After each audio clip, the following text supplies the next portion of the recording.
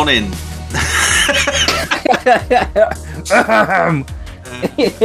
It's working. Yeah, me and Matt are having technical difficulties, but then a robot just said, "No recording." So I think we're better now.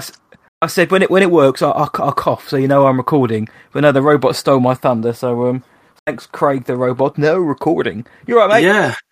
No. What's up, man? What's up? What's up with motion picture madness? Mate, I've been wiped out by the old. Well, I thought it was COVID, but it wasn't. It's the old plague. The plague, the bloodborne plague. So I'm about to turn into a beast. But yeah, we had a week off, didn't we, mate? Because I was dying. Yep. I've just been in bed watching a ton of shit, so I don't even know where you want to start, mate. What I'm going to do is I'm just going to send over this entire list of shit I wrote down and just let you decide where. But through it. Before we do all that, mate, you've just watched a pretty big old film, haven't you, before we start recording? Yeah, oh man. I went to watch Dune this morning. It comes out, when are we releasing this? In about 4 or 5 days' time it come out. I won't say, no, I'm not, I can't, but I won't say anything because it will spoil it for everyone. But all I'll say is Dune is really, really good. I really liked Dune. Denis Villeneuve, the naughty boy, more like the naughty legend. He, it's this. I get what he's saying now about seeing it on the big screen. I still don't agree with him by saying that you have to see it on the big screen, otherwise, angels and kids are going to die around the world. But see it on the biggest screen possible with the best sound system, and god damn, you won't regret it. But yeah, Dune, 2.5 hours of pure sci-fi awesomeness. It is heavy sci-fi, but damn, is it good. So if you like Denis' work, then you'll like this. I said to you boys, it's got like his stamp all over it from watching Blade Runner and Arrival and all that before. Only he could have directed this film and make it work, I think. Right. Sweet. Well, it has been called impossible to adapt before, that book, hasn't it, Frank? Yep. Herbert's classic book. This is part 1 as well, which it comes up. Dune part 1. So this is that's going to very optimistic from Denis. Yeah, exactly. Imagine if it was actually shit, and it's like it just never. Does it? No, it definitely needs. Again, it definitely needs a part 2. No, not that it'd be shit, but he wanted to do more Blade Runner, didn't he? But he didn't make enough money, so. Yeah. Didn't make enough money, and then he said, "Oh, I'm surprised I wasn't ostracised from the film industry or some crap like that." It's like, hey, everyone loved your film; it just didn't make very much money. That's all. But no, it's really good, mate. I think again, we know how 2021's been for you, mate. I'm going to touch wood. I think you'll really like it. I really do think you're going to really enjoy Dune. But he said that about 90% of all the other films that come out this year. No, so I think you'll like it. I was looking through it yesterday for that reason. I was like, am I just being Mardy? But no, the last 2 years have had great films released. Like, what a cool word. Constantly, but this year, no, not for me. But I think you'll dig it, mate.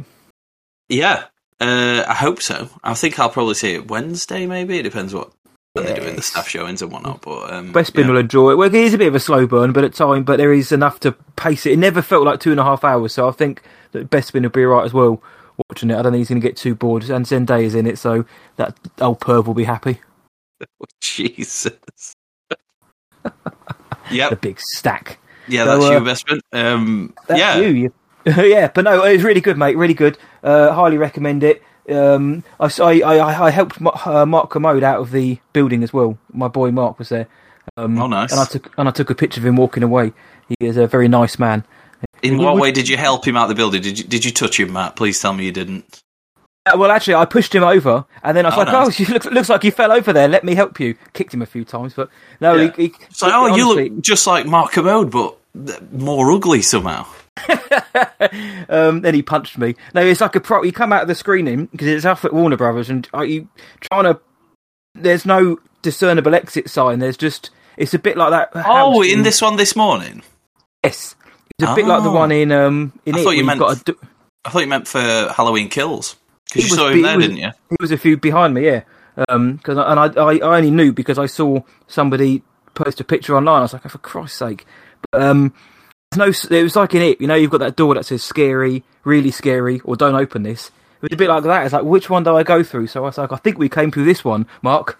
and he kind of waddled over there. Waddle's probably the worst thing to say. He walks over there. Is this a true story? I don't know if you've just...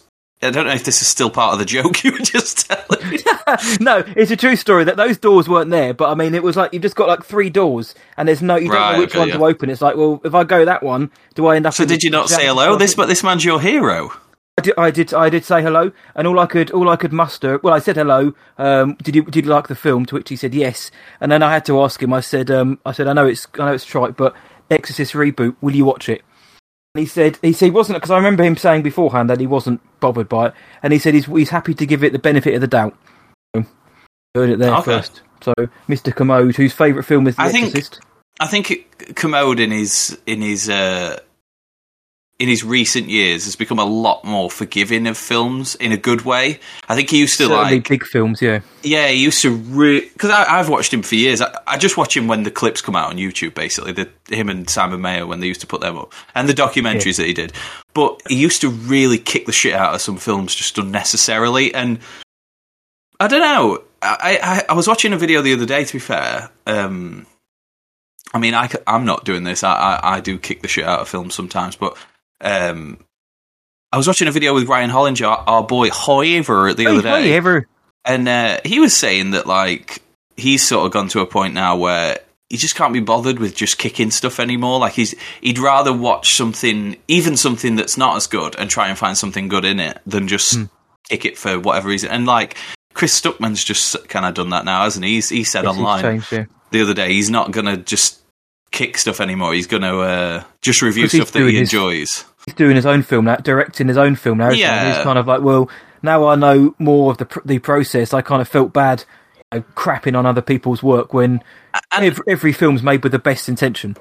I'm not at that level where I've reached the maturity to stand there and say, I'm going to just not get annoyed with any film that I don't like. But fair play to those guys, because I think that is a nice approach towards sort of talking about films. There's, like, obviously Commode is, and I don't think Hollinger ever has considered himself a critic, but he says a lot of the times that, like, he gets analyst, isn't he? Judged as so. Yeah, he's just an analyst. Yeah, but Stuckman it's not nice to very much was a critic, films. Wasn't it? But oh yeah, very much so. It's not. Whenever I put words out and I don't like the film, I'll never ever tag or hashtag the director or stuff like that, because you don't want to draw their attention. And sometimes I don't even put it out. I'll put it on my stories.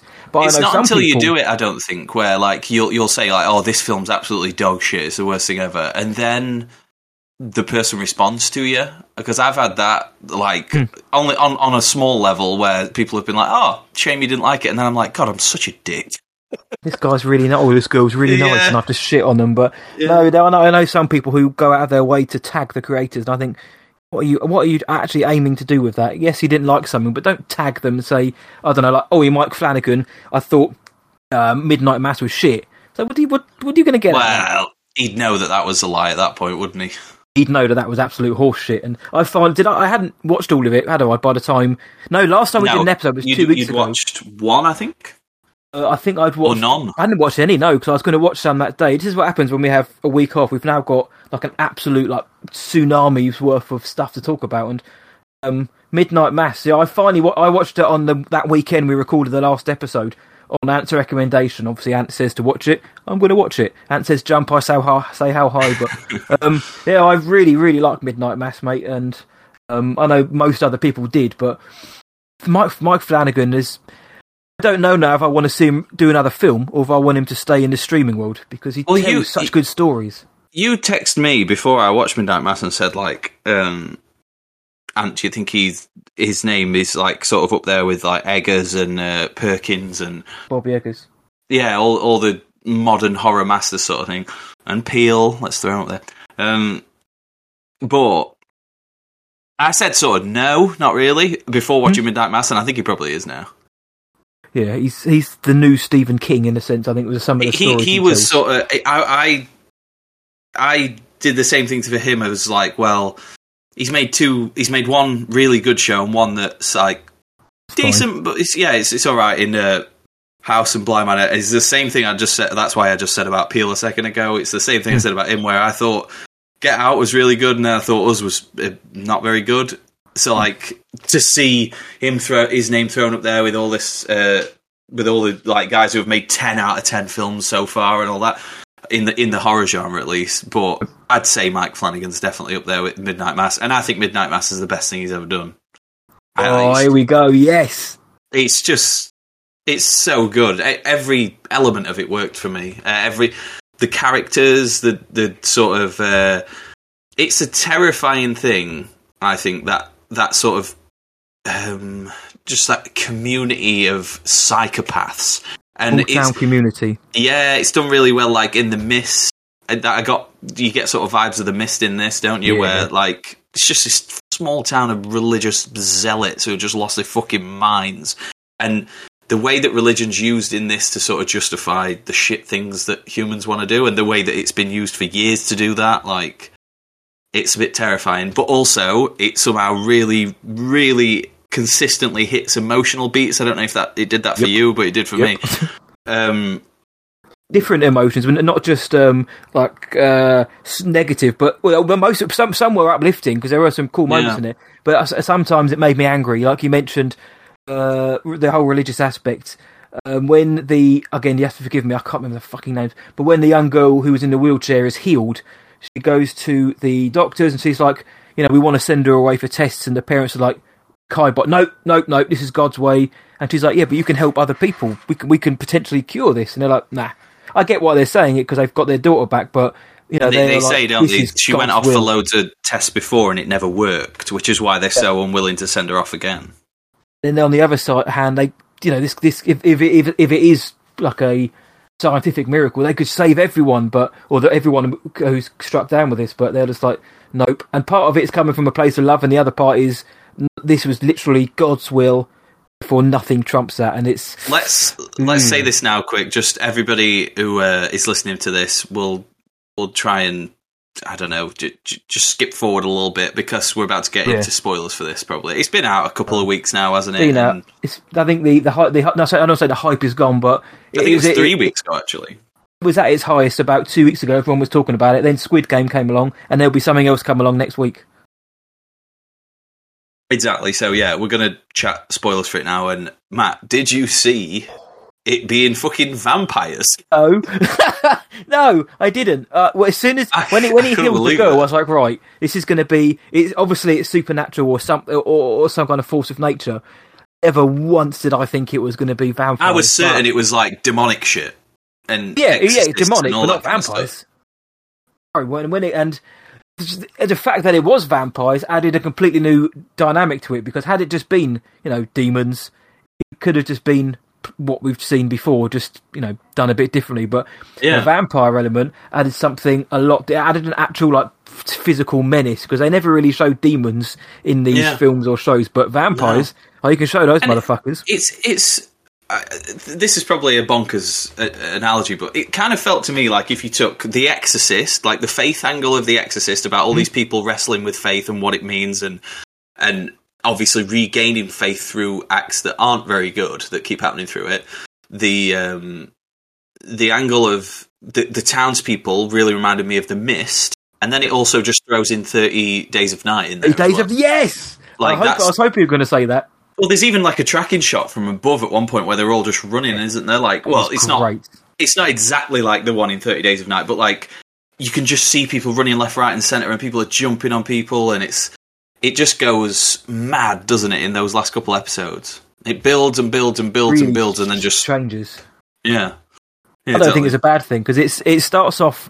It's got a good pacing. It's really atmospheric and mysterious. You don't know what's going on, and Hamish Linklater is absolutely great. He plays Father Paul. He's so damn good as the father, as the priest. Sorry, he comes to town, and everyone's sort of taken by this charming young guy who's taken over from Monsignor Pruitt, who the town all loved, but he's disappeared. Which is the story they've been told. And so we're kind of getting used to him. We're getting used to the townsfolk, how the mayor acts. We meet Riley, who's just come out of prison. So we've got a few angles to play around with the storylines.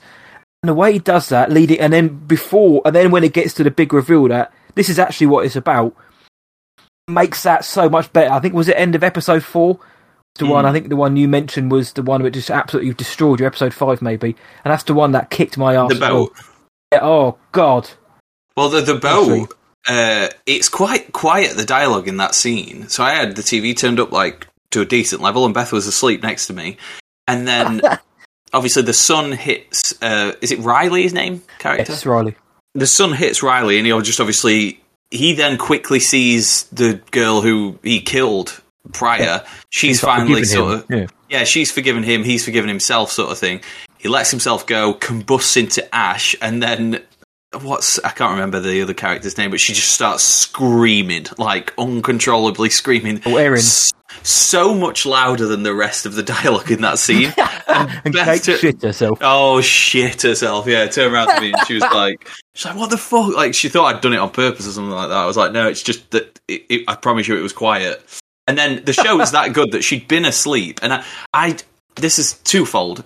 Beth had been asleep, and I usually just turn the show off if I'm watching it with Beth, if she wants to go to sleep. I couldn't. I wanted to watch the rest of that episode. Like, I wanted to see the rest of what happened. But this show is so good that Beth then woke up and then went, rewind it, I want to see what happened then. And I was like, I'll just watch it. I'll watch it again with you tomorrow. She's like, no, I want to know now. So, like, she'd literally been asleep for an hour. Well, not an hour, about 40 minutes something. She started watching the episode with me and then didn't finish it. And wanted me to rewind it so she could see that scene, and she did. And, yeah, it's such a good show. I couldn't believe Destroyed both. Honestly, mate, that because, like you say, the scene's really soft. It's a really lovely scene because it's the build up between Erin and Riley, and you know what's he going to do? What's his intentions for her on the boat? And obviously, it turns out that he wants her to see. But that moment where he's kind of the stars are out, and then the sun is rising, and he's the girl he murdered, hit with his car. Sorry, at the beginning. It's all really quiet, and they're kind of like, there's that unspoken moment between them where it's like everything's going to be okay, and then it just quickly cuts to him on fire and is screaming, and it is the most jarring thing I've seen possibly all year, like one of the most shocking cuts I've seen all year. It just comes out of nowhere, and like you say, the screams, they go through the credits, and it's just, I sat there watching it on my bed, and I only just sit and just watch, just staring at the screen like numb. Like, fuck, that's because I thought it was bad enough that Riley got his neck chomped anyway, and he became one of these vampires. But then go out like that, it's like shit. Like it was, like you said, it was the other week. It's beautiful, but it's like emotionally destructive as well. Yeah, that was great. I think as well with what you're saying with that scene highlights a lot of it. This is like. It's shot so well, isn't it, this show? Like it. No, it is, yeah. I don't like saying it like this because, like I said last time, on the last show we did, I feel like this is a not good thing to say, but it's what we brought up about like shows looking cheap. This is the absolute opposite. This show looks so good. Yeah, it looks like there's a ton of money behind it, and I bet there wasn't. It's just because it's that well done. That's good direction for you. I'm going to Google live on air. I am Midnight Mass budget. Give it a googs. Netflix aren't exactly, they don't really scrimp. Although the film, it's not a film, is it? But had a small budget of roughly $10 million. Jesus. Mm-hmm. Okay. I'm assuming that's the same thing because it's clearly not a film. But Midnight Mass delivers in performance and production. Yeah, so they're saying a $10 million budget.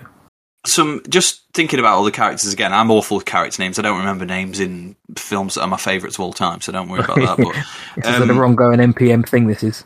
The guy with the dog was amazing. And his relationship, and then what happens to the dog as well, that fucking messed me up. That I really didn't like that. And I mean in the way you're supposed to. Yeah. The poor little bar. And then you got Robert Longstreet, I think, the guy who played, the guy called Joe, wasn't it? But it's what happens to the dog, which always puts a dagger in my heart anyway. But it was an absolute fuckface, Bev, just standing there, because she's the Mrs. Carmody of the whole thing. She's the religious zealot. She plays that role excellently, fantastic. There's a certain kind of actor and actress that just plays absolute prick so well. I bet she's so nice in real life. Of course she is. Yeah. And like Mrs. Carmody will be as well, but they just have something behind their eyes. Well, they have nothing behind their eyes. That's why they're fucking terrifying. And they're like So here's another thing on about Stuckman earlier. I watched a couple of his reviews earlier. I haven't watched any reviewers for a bit really, but I watched his Midnight Mass review for obvious reasons. And he said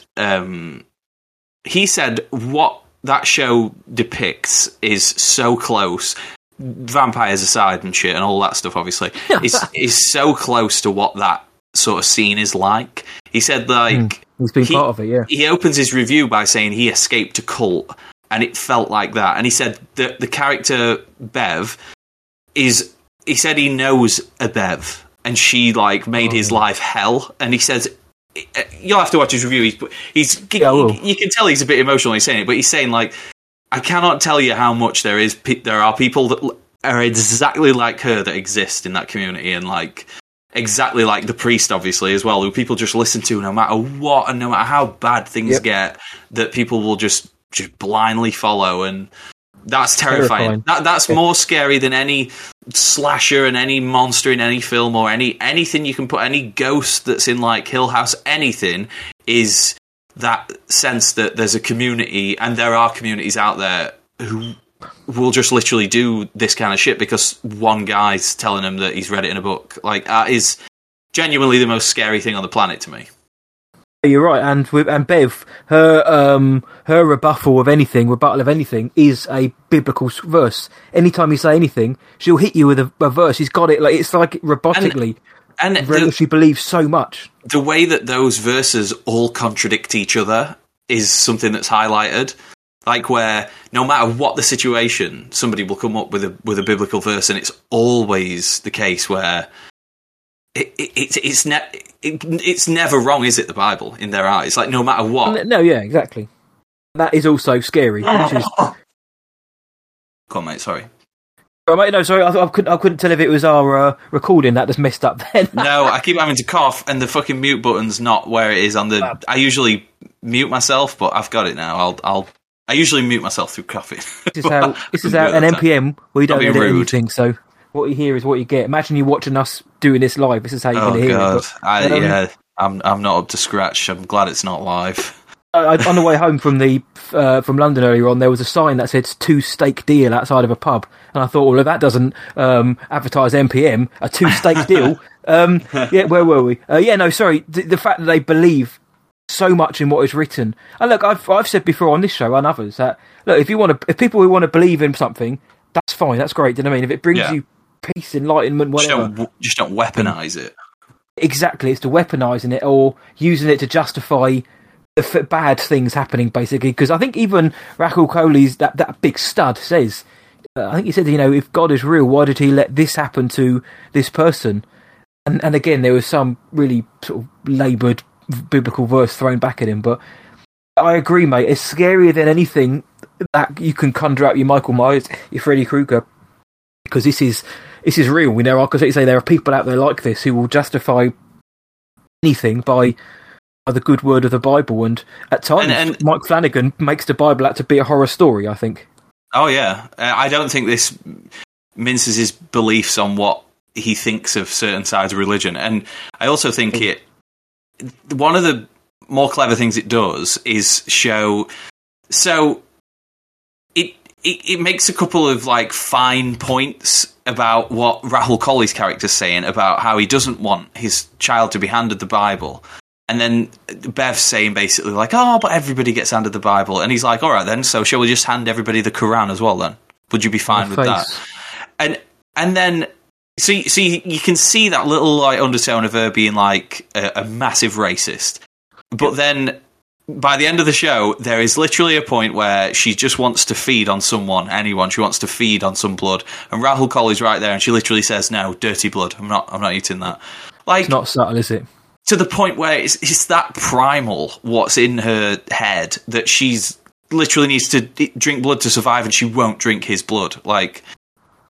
I thought his character... and faith. No, exactly. Yeah, that was it. It was twofold, wasn't it? She was not only just on about the colour of his skin, it was the choice of his faith. And I fucking loved Rahul Kohli's character so much. All I wanted was and the bit where his son had obviously, his head had been turned as well, and you could see Rahul he wants the best for his son. He doesn't just ban him from doing this stuff, but he kind of knows there's something wrong. And when he pulls the gun out in the church, right through to where they've put all the oil in all the houses so that they can't basically have anywhere to shelter when the sun comes out. And his son walks up and fucking picks that lighter up, and I was like, throws it in, throw it in, and he threw it. It's like Lord of the Rings. I was like, I'm getting goosebumps thinking about it. I was like so happy when it was like him coming back, wasn't it? Like to support his dad again, and then the whole way that wraps up where his dad dies and he doesn't have to see his son melt in front of him like he did with his wife. Like it's so good, man. You could analyse this on, so we're not even touching upon the fact that it's just a fucking, on the surface level, without diving into any themes like we are now, the surface level of the show, if you just want to watch like a creepy little show that's shot really well, show, and then all of a sudden turns into a fucking mad, like, Carpenter vampire thing where everybody's shooting everybody, like, and it basically becomes like... Yeah, and it becomes like an action sequence almost, doesn't it? Everybody's sprinting around, throwing Molotovs through windows, trying to get away from the vampires. But it fits, though. It doesn't feel like a massive shift, which is stupid. It fits. It feels like the dread that's been building throughout the first... I think it's 5 episodes, isn't it? Until you get the fucking mad 6th episode. Yeah. Then you get that wicked scene, which I thought was stunning, where Erin and Riley... Because Erin's played by Kate Siegel. Oh, I know what you're going to say. Yeah, when they're talking about death, basically in their place, and it's about how long would you say? 20 minutes, maybe 15 minutes, and it genuinely brought me to tears. This, mate, yeah, it's heavy. And I was watching. I was like, there's no cuts during this. This is like a theatrically staged moment because there's no cuts, and they're just. I couldn't tell if they're ad hocing at some point or ad libbing. Sorry, but it was powerful, man. And then obviously now when we know what happened in the next episode as well, but. Just seeing two really good actors acting against each other in a soft scene like that, and the kind of the depth of complexity of what they were talking about in terms of death and the afterlife and that. I don't expect it. I didn't expect to go into Midnight Mass and get conversations like that. No, and I mean, to be fair, he is known for like sort of his longer monologues and stuff, isn't he? In the last 2 shows, but like I agree with you. This one hit completely different. It was so good so I've never heard death, and it probably has been a billion times, but it just never resonated with me. But hearing death explained like that, where she basically says we're part of the cosmos, we've always been a part of the cosmos in the way that a teardrop is part of an ocean, and you're basically being lifted out of that to experience life, and then you're dropping back into it to become the ocean again. And what like a lovely sentiment that is. And the way she describes it, obviously she's very obviously talking about the fact that she just lost a child earlier in the show as well. Like, oh God, yeah. And that's so easy to sort of, when all this stuff's going on, you just forget that this woman's just lost a child. Like, that's what she's going through, and she decides not to run away. And I don't know, her monologue was, I couldn't remember it word for word. I certainly couldn't sell it how it's sold by her, but it is genuinely amazing. And I sat there and I kind of just... I'm a sad fuck, but I turned to Beth. Beth was watching as well, and I was just like, I just tried to say, like, that was really lovely. And you know when you kind of just go with it, and I went, that was really lovely. It just came out like a little bit. Well, no, she agreed, but I was just like, yeah, that just was really nice. Like, a nice way to think about death, I think, which is it kind of takes the edge off when... But the end is brutally like eternal. It's definitive. It's the end. But the idea of just being a drop, kind of experiencing the atmosphere, and then plop back into the ocean you go to be with everybody else who's been there and done it before. Yeah, you're just really becoming part of something you were already part of before. Like, and you're just becoming a part of eternity. And it kind of makes it seem lovely. Like life is the sort of time away and not death, which is a positive thing, isn't it? Like. Yeah. It's like that. I can't remember what it is now, but when is it in Return of the King? When Gandalf says, the journey doesn't end here. Death is just another path, and the grey rain curtain of this world rolls back, and all turns to silver glass, and then you see it, and it's like, and that little geezer, is it Pippin? Like, it doesn't sound too bad. Oh, no, it doesn't. I was like, yeah, oh, mate, even if Gandalf can sell death, Kate Sigel's character can sell death. Just take me, Reaper, because this sounds infinitely better than what happens in reality. But she was in Hush as well with Mike Flanagan. He seems to obviously go. It's like and Hill House, wasn't she? She's great. And Hill House. It's like Anderson and Jovovich. Was she Bly Manor as well? 10 times better. Ooh. I think she might have been. I'm going to Google that because I don't remember. But yeah, Anderson, Jovovich, Segel, Flanagan. I know which ones I'd rather watch. Yes, she was. I said to you that I wasn't as big into Bly Manor, but I did say last week where it's sort of like I brought up is it a plot hole or was I on my phone? Like I wasn't fully in on that show, and I feel like now I've watched Midnight Mass and it's affected me to this level. I kind of want to go back and rewatch. Watch it. Yeah, both of them, Hill House and Bly Manor, just to see, because I loved Hill House anyway, but just to see them both now, I haven't seen this. I think it's actually fair to say she's been in every single of Mike Flanagan's films and TV shows apart from Doctor Sleep, I think. So she's been in everything else, which is pretty cool of Mike to do that. I bet she's a good enough actor on her own to stand alone. It's a lot better than the old Paul W.S. Anderson and Milla Jovovich partnership on screen. Oh. I went to CEX the other day at the first 5 Resident Evil films for £5. I thought, yeah, you couldn't pay me £5 to buy that, even at that price. So, hey, good segue. Mate, go on Resident Evil trailer. Resident Evil, welcome to Raccoon City. Well, I think it comes out December the 10th, I think, in the United Kingdom. Yeah, I watched the trailer, as this happens a lot. I haven't told you what I think about this or the Scream trailer because I knew we were going to talk about it. Sweet, right. Well, I watched that trailer anyway, and I was like, this looks like everything that they promised it would be. Like, they've put all the characters in that everybody was gagging to see on screen. They've put all the monsters in, the locations, the set pieces. I mean, it doesn't look like it doesn't look like Dune, but it looks like it's going to be a really faithful adaptation of what is already essentially a B-movie set of games anyway. The perfect B-movie set of games, may I add. But I was like, oh man, I can't wait to... And I went online and everybody's like, this is the fucking worst thing ever. What is that guy doing playing Leon? What the fuck is this? They may as well have not even bothered. And I'm like... Oh, dude, the Leon shit. I mean, come on. I'm just like, what? I've replayed and played and gone through these games, like, the whole series, maybe 4 or 5 times at this point, and I know that 4 or 5 doesn't sound like a lot, but they're fucking loads of these games, and they are long. Through 100%. Yeah, like, and I don't know what people want if this is not it. What would they expect it? Did they expect it to look like The Witch? Like, do they expect it to have this incredible cinematography and, like, knife-cutting atmosphere? Like, it's Resident Evil, you fucking idiots. Like, what do you want? No, I agree, mate. I will say, the first time I watched the trailer, I wasn't as sold on it. Right, let me just preface by, I've just called everyone fucking idiots. I'm not calling you an idiot if you don't like this, by the way. It's call everyone else an idiot. Yeah, if you don't like this, that's absolutely fine. But if you're saying, like, this is a travesty to the source material, and all, it's like, I mean, you need to go play the games because you were almost a Jill sandwich. Like, is that really art at its highest form? I don't think it is. So it works. Now, I wasn't a massive fan on the first time I saw it. Mainly, and again, this is on me, mainly because I just didn't like the way that the monsters looked for the most part. I was like, that has taken me out. But then I woke up one morning and saw about 78 messages between you and Bespin, detailing everything in this trailer, which is kind of like a Resi fan's dream.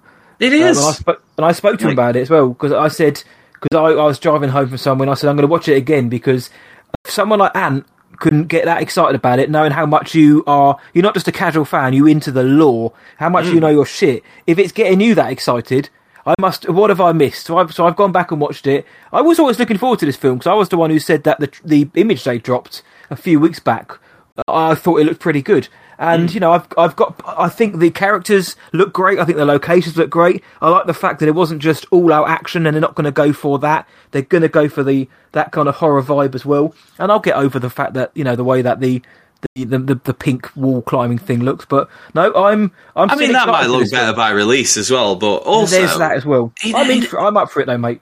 Yeah, it's not going to look great, is it? It's a fucking brain running on a wall with a big tongue hanging out. Like, it's never going to look. Where's your reference point for that? Yeah, but no, and everybody's like, "Oh, it doesn't look like it looks in the game." The games were on PS1, you mad bastards! You pixelated motherfuckers, like 1D. Yeah. But no, I think it. Having rewatched it 2 or 3 times now, as I have done with the Scream trailer, the Resident Evil trailer. There's something about it. It looks like it's going to have the atmosphere, which for someone like me going into any horror film, I want that. I want scares, and I want attention rather than just what we got with the Anderson film, which was just balls out, full on action. Which they're just not even Resi films by that point, are they? He's doing homages to like Day of the Dead and like all this other stuff. Yeah. Like he's not really. He's just making zombie films with his wife as a massive action. Pretty much, it's like a massive sandbox. And then but in this trailer, you get the classic shot of the zombie having his dinner, and then he looks over his shoulder. That awfully scary shot from the first game. They really make that well. Yeah, they nailed it. When I went online, it was like I was honestly like the "this is fine" like the dog meme, like with all the fire behind me. I was like, what is going on? How would you all hate this? The internet, mate. What I'm going to say though, mate, is I genuinely hope if Midnight Mass is real, if there's a hell, there's a heaven. If there's a God out there, I hope you like this film. I can't have you go into this film with so much like enjoyment of the trailer and then have it be a disappointment. Please, God. The thing is, it's like I brought it up to you the other night, didn't I, about this herd mentality and stuff, and I genuinely believe. I'll get onto something else in a sec with this, but I genuinely believe sometimes people there's a snowball effect of like, oh, this looks shit. Yeah, it does look shit, and this bit looks shit, and this bit looks shit, and then everybody just decides that something's shit without actually stopping for a second to consider what we're all talking about. Like, it happened with Cyberpunk, where again that game had a lot of problems, but like there's so much good to that game. It literally scored like 10 out of 10 on a lot of reviews. Was it the game or was it the bugs which were the problem? That's what I mean, mate. By the time it becomes a meme, it doesn't matter, does it? People, I would just say, somebody'd be like, what have you been up to? I've been playing Cyberpunk. Oh, that shit game. What are you playing that shit game for? And I'm like, no, this has been lost in translation. Cyberpunk's a really good game that's hampered by a bunch of performance issues. Not on everything, though. Like, I played it on PC, didn't have that. And it's like this situation now where there will be people, I 100% know this, there are hundreds of people reacting to the Resident Evil trailer, like in tweets and in comment sections and saying this needs to be shut down and commenting about Leon and doing all this, who've not watched the trailer. Yep, who just haven't watched the trailer. Because what's the point? They don't need to watch the trailer. They just need to be part of the noise. I was watching I was watching Parasite the other day. Yes. And there was this. I watched. I watched Red Letter Media's review of it, and they put up a guy halfway through it who was basically going. I don't know if you've seen this video. He's going fucking mental that it won because it Best won. Picture. That neck beard. Ginger bearded, neck beard, redneck guy, onion groin, and he's going mental. And halfway through his rant about why Joker should have won, he starts talking about how it comments on class. And how everything in Joker should...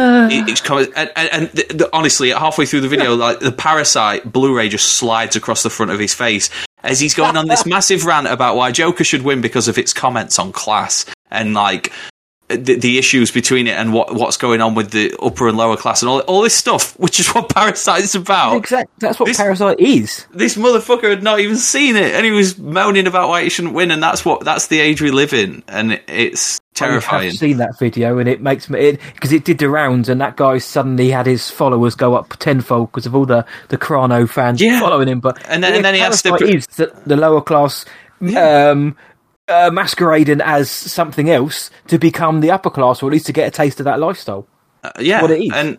And it's done in such a great, nuanced way where neither of those families are painted as evil, really. You don't know which ones are in the wrong, but, I mean, there is a point where things take a turn, but anyway, I'd not seen Parasite before, so I just watched it because I've been laid in bed all week watching films. Parasite, great film. Everybody's already said why it's great, but that video from it, anyway, is just... I just wanted to reflect on that during talking about this Resi trailer thing, because it's just the same shit. Like, the latest thing to fall to it is eFootball. And I mean, that is... I saw this. That is bad. Like, it is bad. I tried it out, because I'll never let that again, it's what we're talking about from Midnight Mass. I'm tying it all up, mate. The herd mentality and like the crazy community stuff and the pitchforks and all this, you should never let that influence anything you consume, ever. Like, nothing should ever influence you. And we've spoken about this, and you've mentioned it on your socials in the last week. And you're not wrong. Nothing should sway you or deter you from watching something other than your own mind. There are things out there, mate. The amount of tweets that I've got, and right, here's an example. I wasn't really interested in Venom ever. It's taken me this long to watch the first one. I've just watched the first one, and I thought it was shit. Then my two mates come out of it and say, yeah, it's all right. You said you had a good time with it. Bespin said it was shit. I'm already not bothered about that. Do you know what I mean? So I don't need to go see it. I would have only gone and seen that if people were telling me it was great. That's different because I wasn't actually invested in that. The amount of people I've seen saying like, oh, we're going to go see Halloween. I love the franchise, but I'm not going to go see it because it's got, at the time, 60% on Rotten Tomatoes. And I'm like... It's actually quite good for a horror film. I'm like, are you fucking crazy? Like, look, the reason I put up the thing of the Friday the 13th films, horror films don't review well. They just don't. Horror doesn't do well in critic circles hardly ever. There's a certain kind of horror, which is like that A24 kind of horror, which gets the sort of artistic merit, where I think that kind of horror could win an Oscar in the same way that Parasite is like... Parasite's kind of a genre film, isn't it? Disguised. Very much so. It's like disguised because of the fact that it won this award. It's not an awards kind of film, but that was groundbreaking because that won it. I think an A24 style or like Eggers or Perkins kind of film, those ones, and I love those just as much as these, but it's like we shouldn't just shit on this stuff because it scores low on sites. You scoring it like low, Matt, because obviously you contribute to Rotten Tomatoes. It's not against anybody who contributes to that site. It's the application of the site which drives me insane. Because then like there was that. It was Scott Derrickson had quote tweeted the thing and put, I can't believe the divide here, and it was like 38% for Halloween Kills on the critic side, 75% audience side. And all that does is kick up a massive shitstorm. And straight away, the first two comments as I scrolled down were, the critics are all paid off and I saw this and that. And then the next one was, no, the audiences are all just thick. And I'm like... come on, yeah. The audience and critic line is I don't know. How do you fix this, mate? You're obviously way more on the inside of it. Fix it. Because my initial reaction to this, and people probably disagree with this, and I'm not saying this is the solution, but I was trying to think of something. It's just to merge them. But you can't merge them because you've got the people who we were just talking about a minute ago. Review bombers, yeah. Who were just going to review bomb everything. So it's like, what do you do? IMDb has merged them, haven't they? It's just a score on IMDb now. It's a score.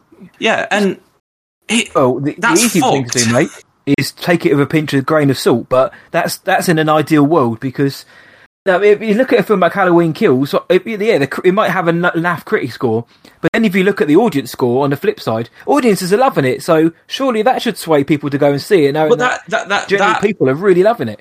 That sort of notion is the thing that I'm getting pissed off with, right? If something has a high critic score and a low audience score, it means that the audiences didn't get it. And if something has a high audience score and a low critic score, it means that the audiences aren't seeing what's wrong with it. And why are people applying it in that way? This is what as if horror cinema's not been marginalised from day one. It's from day one. The reason why I say it is aimed at those people who look at the score and be like, I don't want to see it. Yeah. If you've got that mindset, look at the other score, which says actually it's quite fun, and go and watch it based on that if you must do. But there is no way to stop it, mate, because it's the same when Oscar season rolls around, and I love Oscar season, but I hate going online because it becomes a battle of this film versus this film. If you like this film, you can't like that. It's tribal. It becomes tribal, and it's frankly embarrassing. And with RT, and it's only Rotten Tomatoes. Nobody ever has a go at Metacritic, which is like the creme de la creme of the critics. That's respected. People put too much stock in it, and whether I'm on it or not doesn't matter. I don't think anyone. No. And again, I've defended that site for years because I do think it's a good way. It's a good way to aggregate scores. Shouldn't be the be all and end all. But I think all my issues here, mate, I think are just... I sent a message in the chat that I'm in with Matt last night and said, I genuinely might just delete Twitter because it's just annoying. I was driving home, I think, when you sent that. So. Yeah, the app is just annoying. Like, you go on it and you just see this kind of shit, and it's just the worst side of, like, Instagram's people. a lot more fun, which is what I saw you say. Instagram's got its issues, but it seems to be a lot more... It has, yeah. It seems to be a lot more, because it's image-based, it's a lot more fun. You know what? The interactions that I get on Instagram are a lot of the times it's people obviously DMing me or commenting on a picture I've put on and like saying like this is cool or like, oh, have you seen this? Have you checked this out? I always see, and I mean, there's no reason. Yeah, there's no reason why this should be different, right? But all those interactions on Instagram, I've never had a bad one. I don't know about you. On Twitter, you get the fucking knobheads coming out all the time to like just again bomb on something, bomb on people praising something, like going mental because people are criticising something. Like no, none of it's good. RT is like a weapon now. Rotten Tomatoes has become a weapon against your opinions on a thing. If you think something's good, the first thing people do is, well, did you not see the score for it then? It scored low. And I'm like thinking, well, if this has got 26%, 20% of those people could have thought this was amazing. It just means you're in the 20%. It doesn't mean it's a 26% good movie. It means that I don't know, mate. It's fucking. Mate, you could have. You could have blows all of it. It's crap. You could have just stopped it there when you said, "If you like the movie, that's fine." Yeah, that's it. If you like the movie, that's great. I'm not going to lie, bro. If when Ghostbusters comes out and if it holds like an 88%, I'm going to think yes, that's great because in any way I can see a film I want to see do well, whether it's on RT or critically or awards. Great, I'm always going to be happy with that. I'd rather see something like Ghostbusters come out with a high score, knowing full well that it doesn't matter because I'm going to like it, than have it be like 20% and everyone saying how shit it is. Mainly just because the discourse online will be a lot easier to stomach if it's good. But or is it going to be everybody saying, "No, this is shit. You're all woke SJWs." Oh god, that's exactly it, mate. If you like a film, great. Don't be scared. Not you, but everyone. Don't be scared to say you like a film. Like if you like Halloween Kills. I didn't hate it. I just didn't really like it. It wasn't great for me. No, if you like it, be proud and say, I don't care what these people say. I haven't even fucking seen it. I have no comments on it. But it almost makes it... This is the only time where I can have this stance where I'm saying, don't be like this. Because once I've seen it, if I think it's shit as well, and I say to people, don't listen to this or that, they're going to be like, oh, well, you're just biased. Or if I love it, people are going to be like, oh, you're just defending it because you thought it was good. So until I've seen it is the only time I can say this.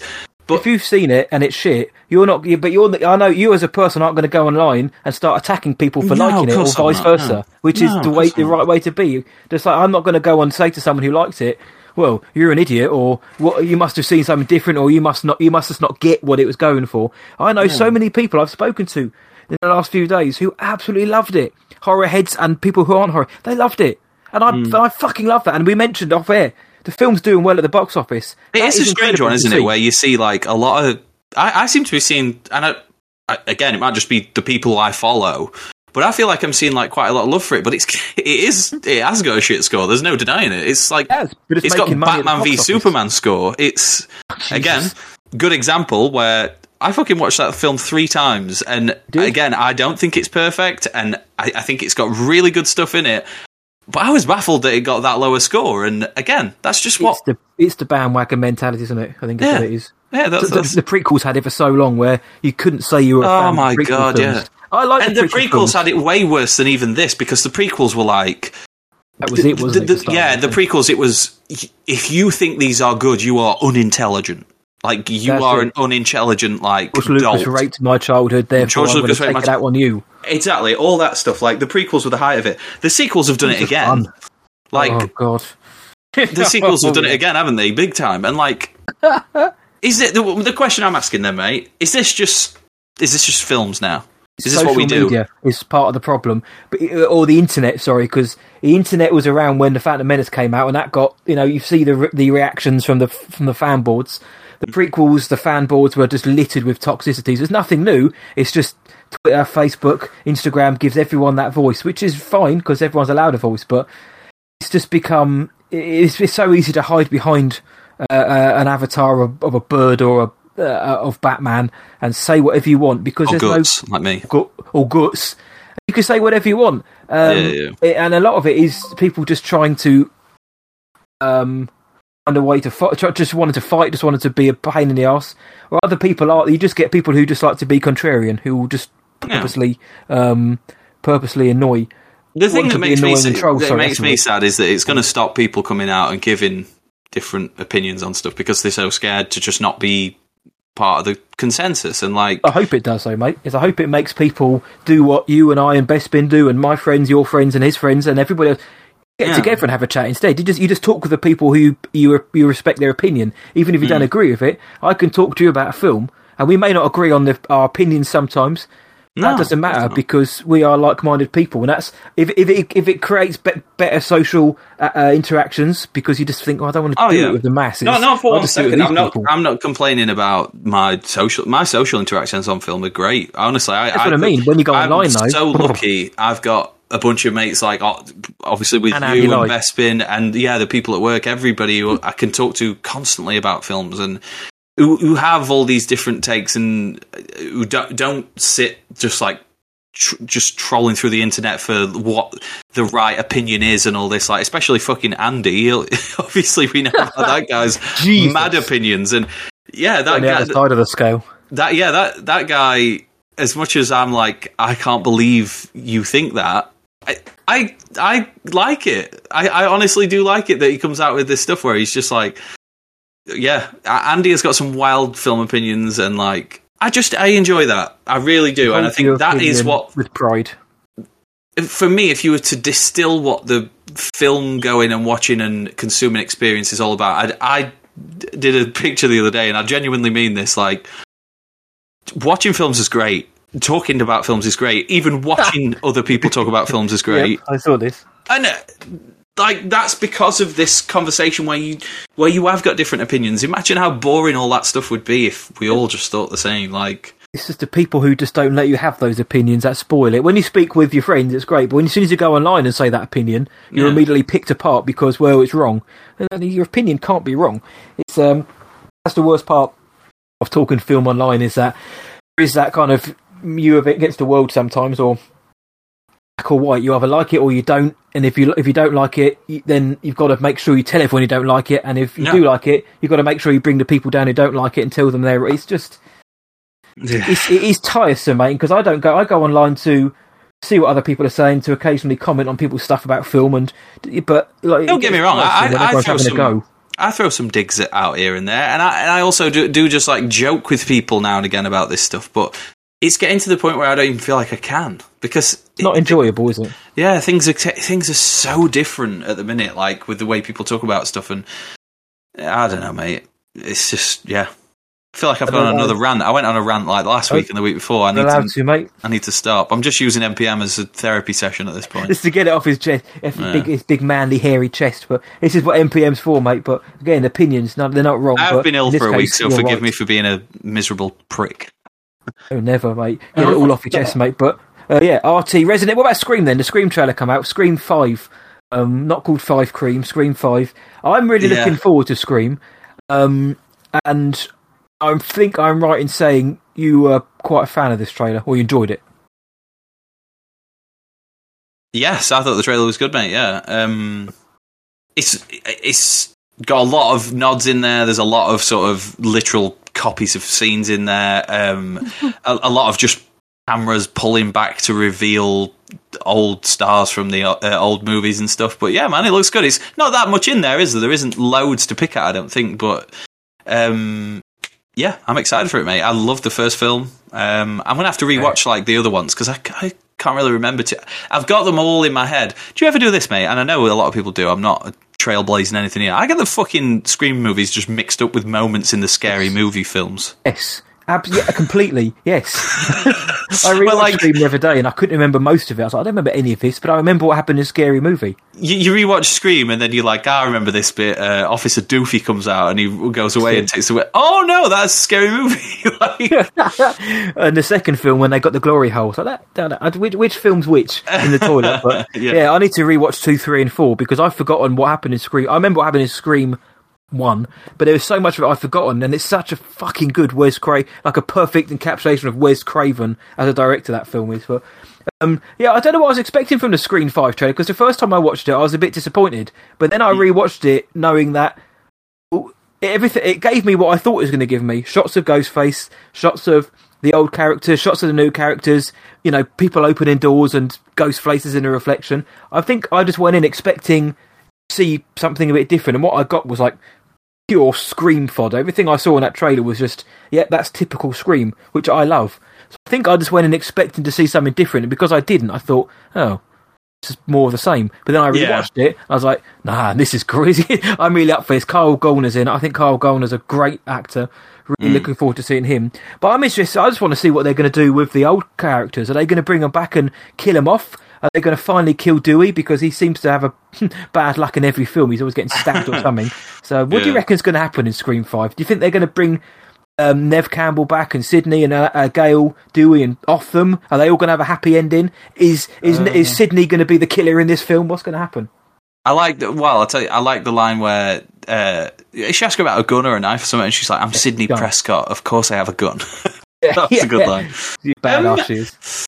I'm not sure, mate. Are you kind of thinking it's going to be more like Force Awakens style, where, like, where I want to see at least Sydney, because she's like one of the not great Force final Awakens, girls. sorry, something more like Halloween 2018, where they're just going to it's a soft reboot where similar shit's going to happen, but with a little bit of difference on it. Like, who knows? Yeah, I'd be interested to see how much the old guard are in the film as well, because they did focus an awful lot on the new cast. But I hope they don't bring them back just to kill them, because Sydney's one of the great final girls. I'd like to see her actually get a decent ending where she's literally is right. Now I can live my life out without some fucker coming after me every 5 years. But Dewey, I've got a feeling Dewey might bite it in this film, but I hope Sydney survives, because, you know, she is Scream. Give the final girl a happy ending, for Christ's sake.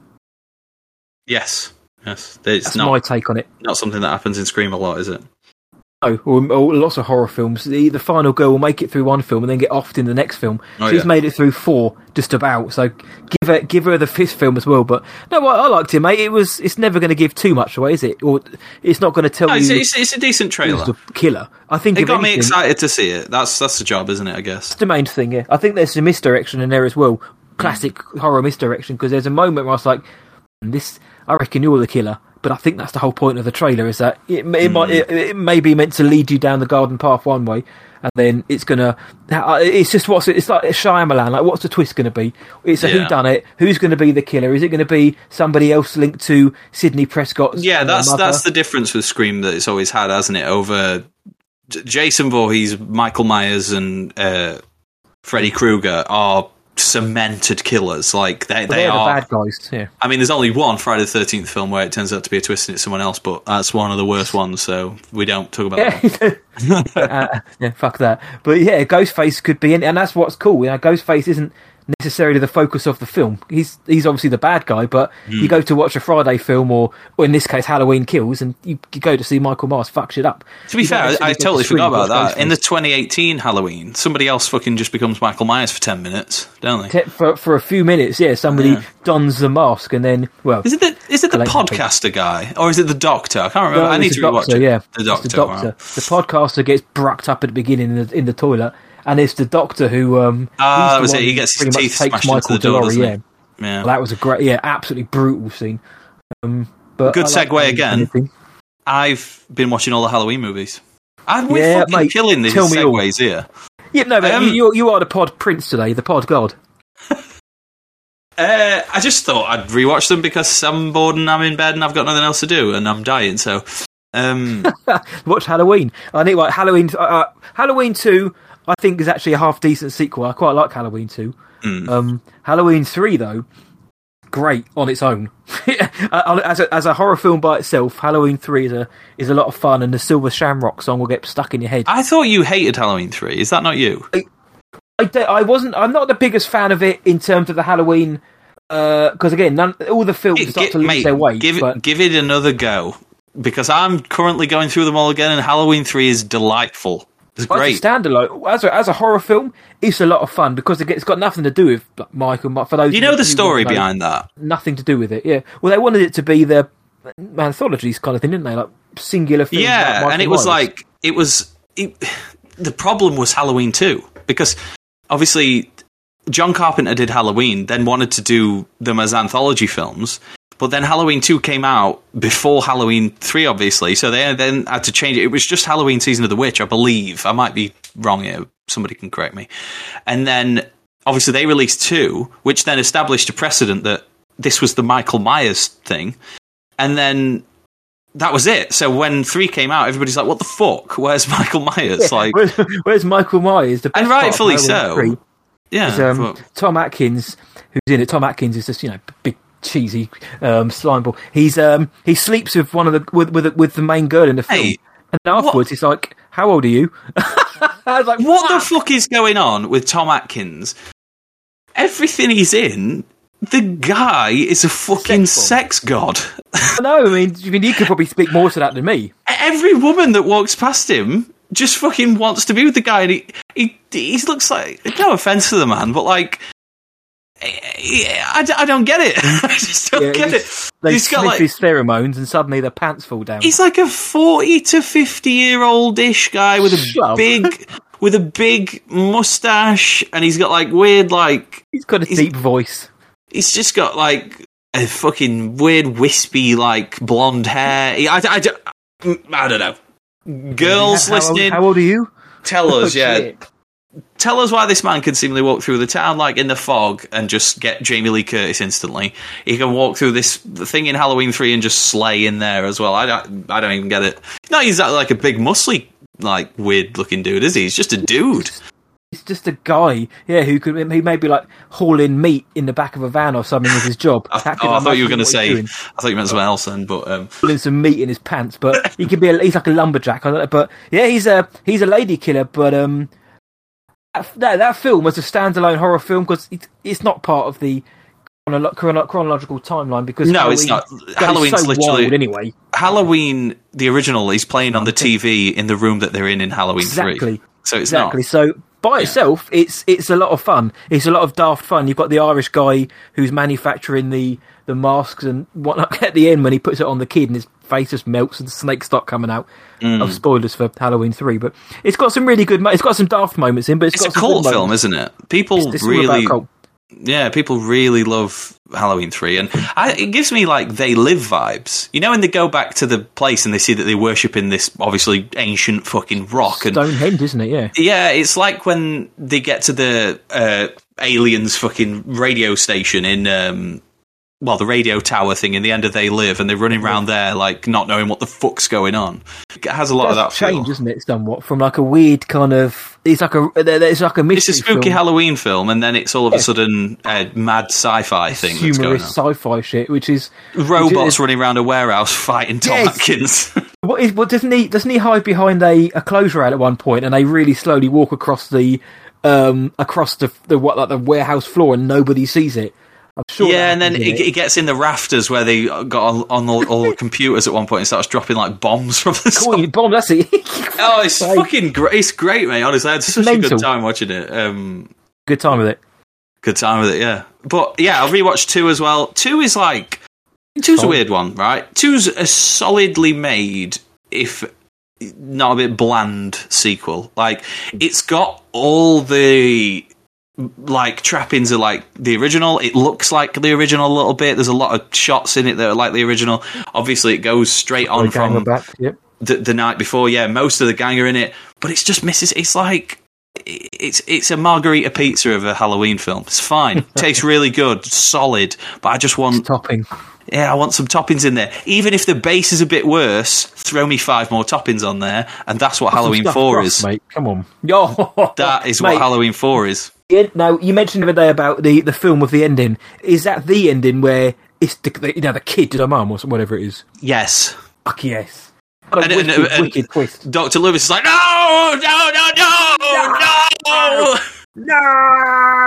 Yeah, that guy, what a legend. He's from fucking Workshop. Just You're like a local boy, isn't just he? like your boy, yeah. It's mad. I tweeted it the other day, but I've literally moved, and I forgot something to include it. I was born in the town that Donald Pleasance was from. I then bought a house where Jason Statham's from, and now I've moved to where John Hurt's from. So I'm just making my way around the English celebrities at this point. The movie legends there. Donald Pleasance is fucking... across however inconsistent all these films are, Donald Pleasance is good in all of them. I just watched 5 this morning. And, what do you think of that? 5 is weird, because it's just basically 4 again. Like... So you have this thing where obviously they're going after Jamie Lloyd, who is canonically Michael Myers' niece, I believe. So they're going after her. I haven't seen these films for years, mate. Anyway. Anytime I want to rewatch Halloween, I watch 1, 3, or the 2018 reboot. Like, I haven't watched these in fucking forever. Fun to watch. Well, I said on the podcast a bit back that I thought this was like the weaker of the bunch of slasher franchises. I think in my head, I just remember the fucking wank ones with like Busta Rhymes and Paul Rudd and all those. That's what I remember. The first one, the third one, and then I always think the rest are all that crap. I'm now 5 in, and they're still good, man. I think all these are good. Like, in all sorts of different ways, like, they are good films. These are at the same level as Friday the 13th for me, and I know they're going to get... No. Some people fucking love H2O. I'll have to rewatch that one, because I don't know which... I don't mind. It's Resurrection, which I don't like. So, which one's the... Because there are 2 really bad ones that people say. Resurrection is the one where they're fucking smacking him in the head with the iron bar, and it's Paul Rudd. Yeah, Resurrection is just... So I don't like that one. Let me get the Halloween... Is that Resurrection, then? The Paul Rudd one? Which one's the Busta Rhymes one? Because that one's Halloween shit as well, isn't it? Films in order. Busta Rhymes is... He's in H2... Let me check. Busta Rhymes is in Resurrection. He's in Resurrection with Katie Sackhoff. Right, so that's the shit one. H2O, I think, is fine. That's Josh Hartnett, Michelle Williams, Janet Leigh, and Jamie Lee Curtis, of course. So I don't mind H2O. That's fine. So, mate, have you seen people's rankings for these films? I don't want to. Because I know it'll annoy me. No, I love it, because everybody has a completely different list, and then you throw Rob Zombie's films in there. It's So I've just gone on Reddit now, just to have a quick look. People's rankings here. So, number 1, Halloween, the original. Number 2, Halloween 2018. Number 3, Halloween H2O. Number 4, Halloween 4. Number 5, Halloween 2. Number 6, Halloween 5. 7 is Halloween 6. 8 is Halloween 3. I don't know how that's that low, but again, that's just how these are fucking going. Fine. Rob Zombie's Halloween is 9. Halloween Resurrection is 10, and then Halloween 2. Rob Zombie's Halloween 2 is... To be fair, actually, I wouldn't actually argue with some of that. To be fair, because I wouldn't put Halloween 3 that low, but I would put 6, Resurrection, and the Rob Zombie films that low. Right. So what is 6 then? 6 is the Paul Rudd film. That's the one where it's just called The Curse of Michael Myers. Again, Donald. Who's in that one? Donald Pleasance is that as well. Donald Pleasance, Paul Rudd, Marion Hagen is Cara Strode. So the 2 that I remember badly are the bad ones. Then it's the Paul Rudd one and the Busta Rhymes one. Yeah, and in between that you get H2O, which is perfectly a decent one. Fine, perfectly decent. Okay, right. That's where I've gone wrong, because I thought all those were shit. But again, these just used to be on TV all the time. So a lot of the times these used to honestly be on so much, didn't they, on British TV? Like, it's mad. The older ones, the later ones, like Halloween 5 and Halloween 6. Halloween 4, mate, was on all the time when I was younger. As soon as I put it back on, I was like, fucking hell, I've seen this 50 times at this point. Yeah, but obviously, so much of that iconography and imagery is just taped up in the fact that I didn't know which ones... Basically, the ones with Loomis in are the good ones.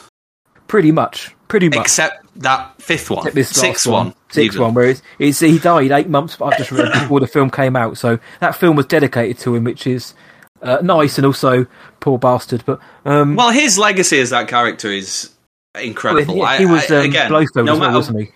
Yeah, no matter what the consistency of the films go up and down, I genuinely think he's really compelling every time he's on. His fascination with Michael and what it means. I think it gets worse when they start to tie it to like the cult thing and all that stuff, and immortality and shit like that. Yeah, Michael's. But and I think as much as I don't mind 4, like I do quite like 4, I think giving him a motive's always wrong as well. Michael always works better when he's just doing it for no reason, because then he's just walking around, and that's way more scary, isn't it? If you live on a street, Matt, and Michael Myers is walking down the fucker, and he's after Jamie Lloyd, who lives at the far end house on the left, you'll probably be all right. If Michael Myers doesn't know what the fuck he's doing, he's probably going to go through every house and just fucking kill everybody, isn't it? Like everyone. Yes. Yeah. Well, I'm not going to say anything about Halloween Kills, but that is the second part of a trilogy, so we'll see how that plays into it. But yeah, Donald Pleasence is a beast. The Halloween films, I need to rewatch them as a whole. Mate, do it honestly, because we both said this, that there is the weakest one out of the big 3, and I'm changing my tune now because. It kind of has the same exact trajectory as the Friday the 13th films, where they're sort of decent at the start, they're a bit up and down, and then there's a few belters with like 1, 2, 4, and 6, and then the rest around it are weird. Halloween's exactly like that at the minute. Like, I've been genuinely surprised by how good it's been rewatching it. So, I will do, because I've always said that for me, Nightmare is the most consistent. I'm going to rewatch that as well, obviously, because I've not even rewatched that in years. Yeah. It's worth it. Some of them are poo. Obviously, the further you get, like this, Freddy's dead. I mean, fucking hell. But yeah, when it's good. But there's something about them, though, isn't there, mate? Where I think we said this a few weeks back. Even when they shit, into each other well. There is a lore which they kind of build upon on each film. So apart from the second film, that is kind of a black. I like the second film, but it's like the Halloween 3 of the Nightmare thing. It's just never really referenced too much. But let me ask you this then, mate. As a big film man as you are, what is it about the slasher genre specifically? Because there's lots of horror series that go on forever and all this stuff. What is it about the slasher genre where there is such a love for these characters, despite, as I said the other day, most of them don't review well, most of them are inconsistent across the board, and even the fans of them will admit that, such as myself with these Halloween films. Like, what is it that I can sit and watch these, and you've just told me 6 is a pile of absolute shit, and I'm still going to go and put it on because I don't know what it is. I like watching them, even the worst ones. They're all good for me. A lot of it is, I don't know, sometimes it comes down to familiarity. You know what you're going to get. Sometimes it's down to, in terms of Scream, that was right time, right place. That came out smack at the right time.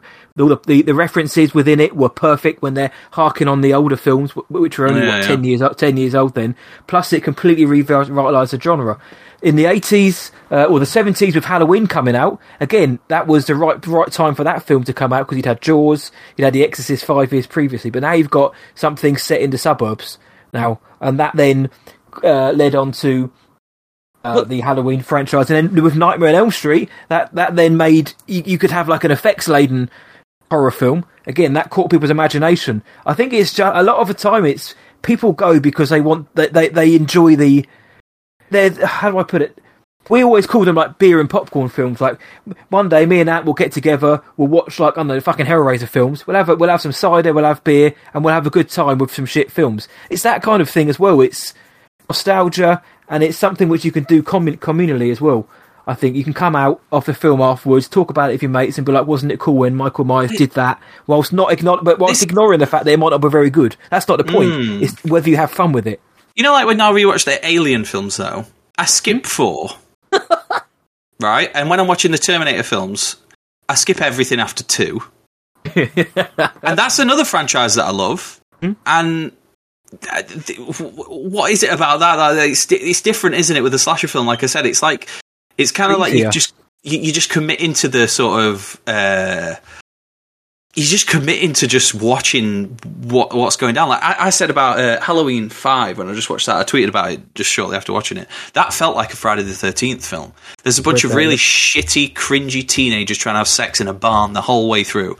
And as much as the first and the second and the third and the fourth, they've got teenagers in them. They're never doing that, are they? Like Jamie Lee Curtis is babysitting, and her friend goes off with the other guy and whatever. And that trying not to have sex. Jamie Lee Curtis, she doesn't want to go to the prom or whatever. She doesn't want to have that guy over for Halloween. Yeah, well, even her friends are being a bit sleazy, but they are painted from the character's perspective and the audience's perspective as sleazy, and you don't need... Like, the Friday the 13th films and Halloween 5 kind of have this thing where everyone's just a piece of shit, and I'm like, well, I don't really care. Like, there's a girl there in the thingy that just...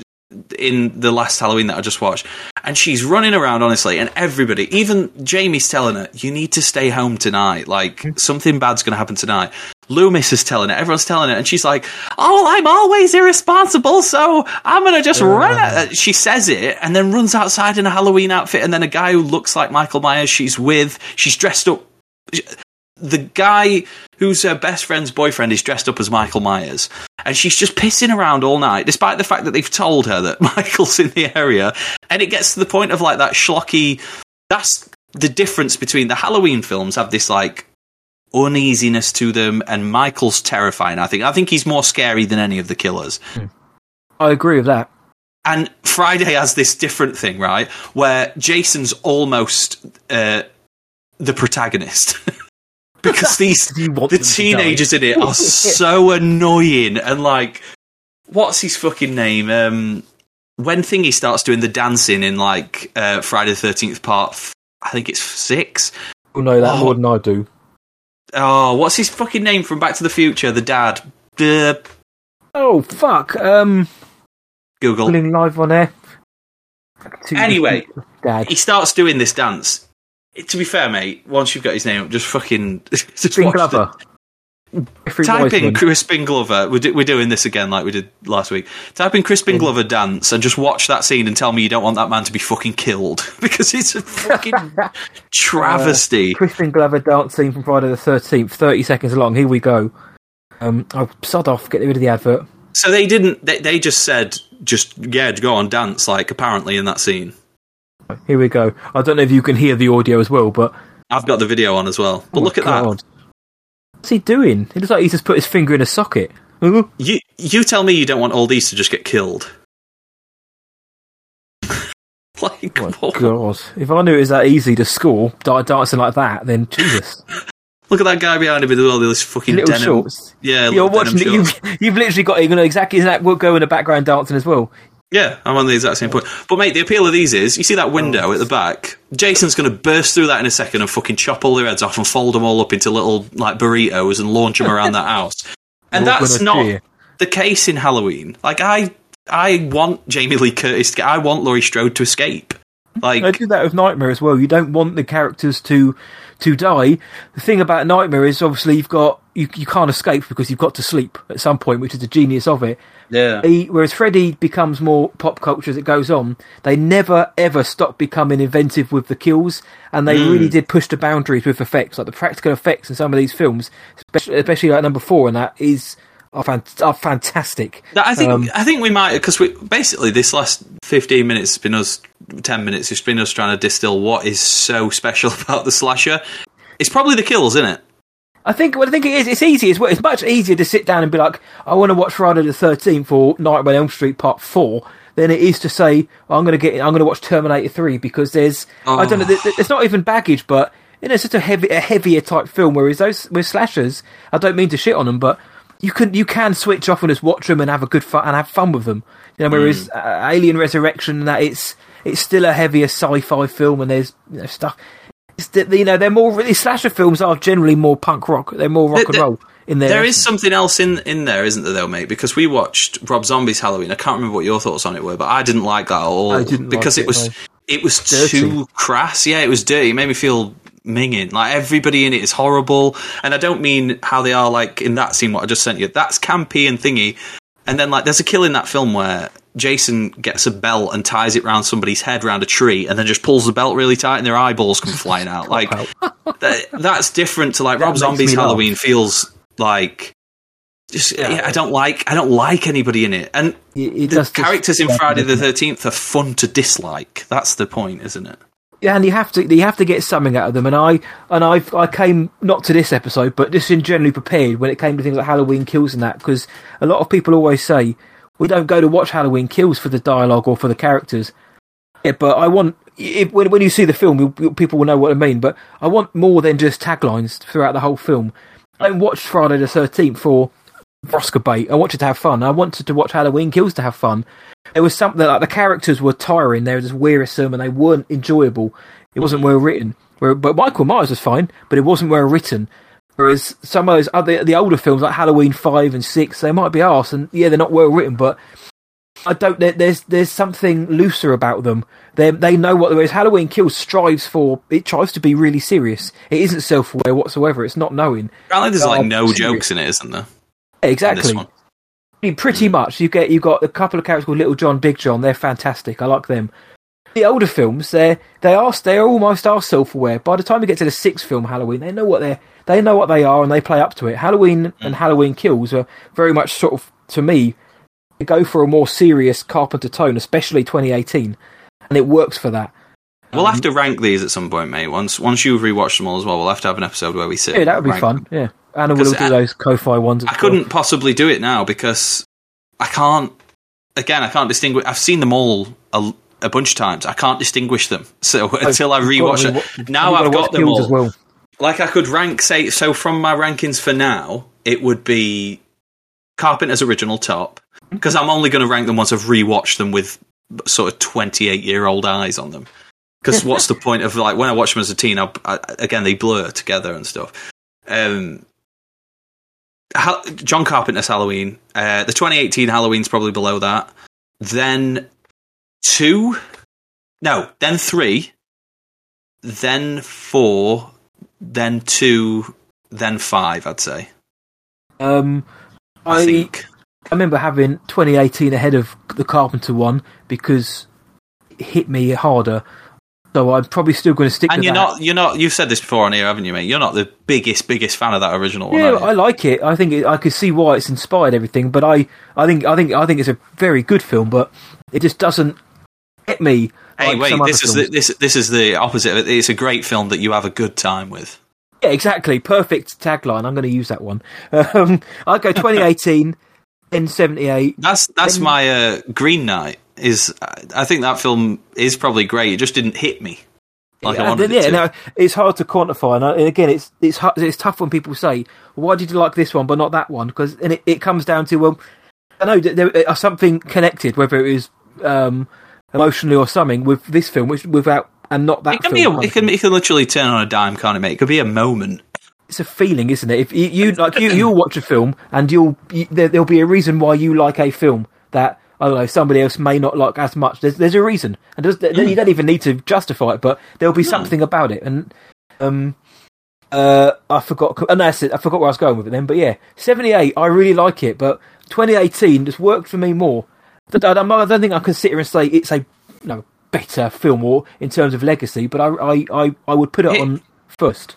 Here's a question for you, mate. Then, so out of those, do you think Kills sits somewhere in the middle of like the Halloween legacy? Yes. So it's not right down the bottom. It's not with the shithouses. People have said it's the worst Halloween film, and I wish Michael Myers was real and would just lop their heads off. That is the worst. The worst take of all is people saying, like we were saying earlier on, I think people are just jumping on it now, and the takes I'm seeing are, this is the worst Halloween film of all time. Jesus Christ, no, it's not. It's right in the middle. I don't dislike the film, but when I watched it, I only liked half of the elements of it, which was Michael Myers. But even then, he is. So, keeping with the pizza analogy, this is a decent base.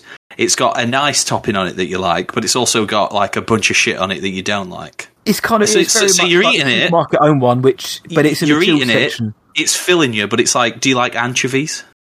Yeah, exactly. It's kind of I could take some of those off, and it's got mushrooms. That's what I'm saying. You've asked for a pepperoni and like a bit of salami and maybe a few peppers, but they've just chucked in a few anchovies. Mushrooms and anchovies. The taste you've come out with is you're full, but it didn't quite taste just right for you. Yeah, it was one of those ones in the chilled section of the supermarket that doesn't come in a box. But I don't mean the ones that they make on the counter. I'm requesting that we change our from having had a good time with it as the rating pizza system. Analogy. I want pizza analogies for the rest of time. We will do it, but it was great fun to watch it because I got free beer to watch it. That was fun. Here's a analogy. Here's a pizza analogy for a past film. Like say Monster Hunter. Monster Hunter has been left out on the side for a bit too long, and it's got a bit of like mold on it. but I ate that mold, and it sent me insane, and I had a good time. But then you get something like Yakult, which is full of mold and bacteria, and it makes your insides feel good. So, The Exorcist is a freshly delivered pizza. It's a meat feast. With Yakult poured all over it. Yakult, that's it, and speed. And the stuffed crust is actually cheese and not like this like rubbery cold shit they put in it. Mate, you know for sure this fucking graphic's going to be Michael Myers stood there with a bottle of Yakult in his hand. and a massive pizza dribbling off him. Yeah. No, I'd put Halloween Kills in the middle. It isn't a bad film, and I don't believe. You know Last me. Jedi. I am fucking totally honest every time I go into everything and watch it. I've made myself look a twat all this year. I'm just so hoping I go into Halloween Kills and come out of it like, I just really loved it. Like, not even loved it, I just really liked it and I had a good time. Like, because... A good time with it. How many times this year have I took the piss out of a film only for it to be, like, one of my favourites? Like, when will I learn? I hope you do, mate. And I'm not going to lie either. I've sat in that screening... and I really, really, really like the intro of this film. The intro of Halloween. People are, loving the intro, aren't they? Is great. And then there's a few moments after that with Michael where I sat there in the cinema, in the screening, and I was going, yes! And I don't, I don't do that in cinemas because I'm English, but I was sitting there going, yes! Because it was just, you watch it and you're like, I shouldn't be enjoying this. It's a guy going wild, but god damn, is it good to watch. So there are moments in there where you want to punch the air because Michael's going mad. There's an outside of that, but no, it's definitely not the worst film by any means. It's right down the middle. It's better than those crappy ones we've just mentioned. It's better than Resurrection. It's better than 6. It's better than Halloween 2, I think, as well. It's right. It's better than the Rob Zombie ones. Which is why it sounds so odd to say I wasn't really a fan of it, but to put it in the middle, but because you just said a minute ago you quite liked Halloween 2, so I do like Halloween 2, but I subscribe to what you say, where it is just a bit. It's Margarita, isn't it? It's you know. What when I watched it, mate, honestly, it's perfectly. And Beth's been rewatched it as well and messaged me, and he said just basically it's just a bit boring, and it is. That's exactly nothing wrong with it. It exists. One bit that I really don't like in Halloween 2 is when Laurie Strode shoots him in the eyes in the hospital, and then he's got that tiny little fucking scalpel, and he's swinging it. He's trying to hit Loomis and Jamie Lee Curtis while they're in the room, and they're setting the oxygen off. But as he's swinging this scalpel, it's like going... There's a sound design on it. As if he's swinging like a bat or a sword or something. It's like... And he's just obviously... there couldn't be something more dumb looking. He's in a big boiler suit and he's fucking just swinging this scalpel. And like Loomis has sat like at the other side of the room watching him fucking piss around like swinging for nothing. Like Loomis. It gets a bit lame, that bit at the end. But yeah, that's what I mean. You guys are right. It just exists in the world. It's fine. I think 4 might be... I'll have to think about these rankings. 4 was really good, mate. And the kill in it... the ending as well. It smashes the ending, gives you a really good ending, which they never really follow up on in 5. 5 just ignores it, and Loomis walks out the door and says, "It's Michael. He made you kill your auntie," or whatever he says. Like, they just brush over the fact that she's stood there like a psycho at the end, like with the scissors. Yeah, and that works because the film before it's decent, but. My problem with a lot of slasher films or horror or just film in general is what do you do to make it different?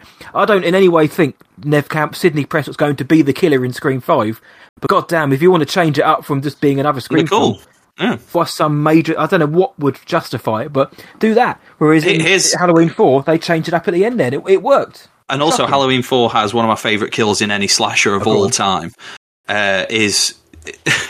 Michael grabs a shotgun off one of the cops at one point. I think it's off one of the cops, so it might just be laid around this house. As a girl stood there looking at him, and he points the shotgun at her stomach, and you're waiting for him to shoot, and I was like, this will be a bit weird if he just shoots someone. And he fucking rams the shotgun through her stomach, through the door, and just pins her up on the door, and the door just swings shut, like, with her on it. It's fucking amazing. I mean, the way, that's how... like dull and crazy this fucker is. He literally could just shoot this girl and make it easy, but he shoves a double barrel shotgun through her fucking stomach.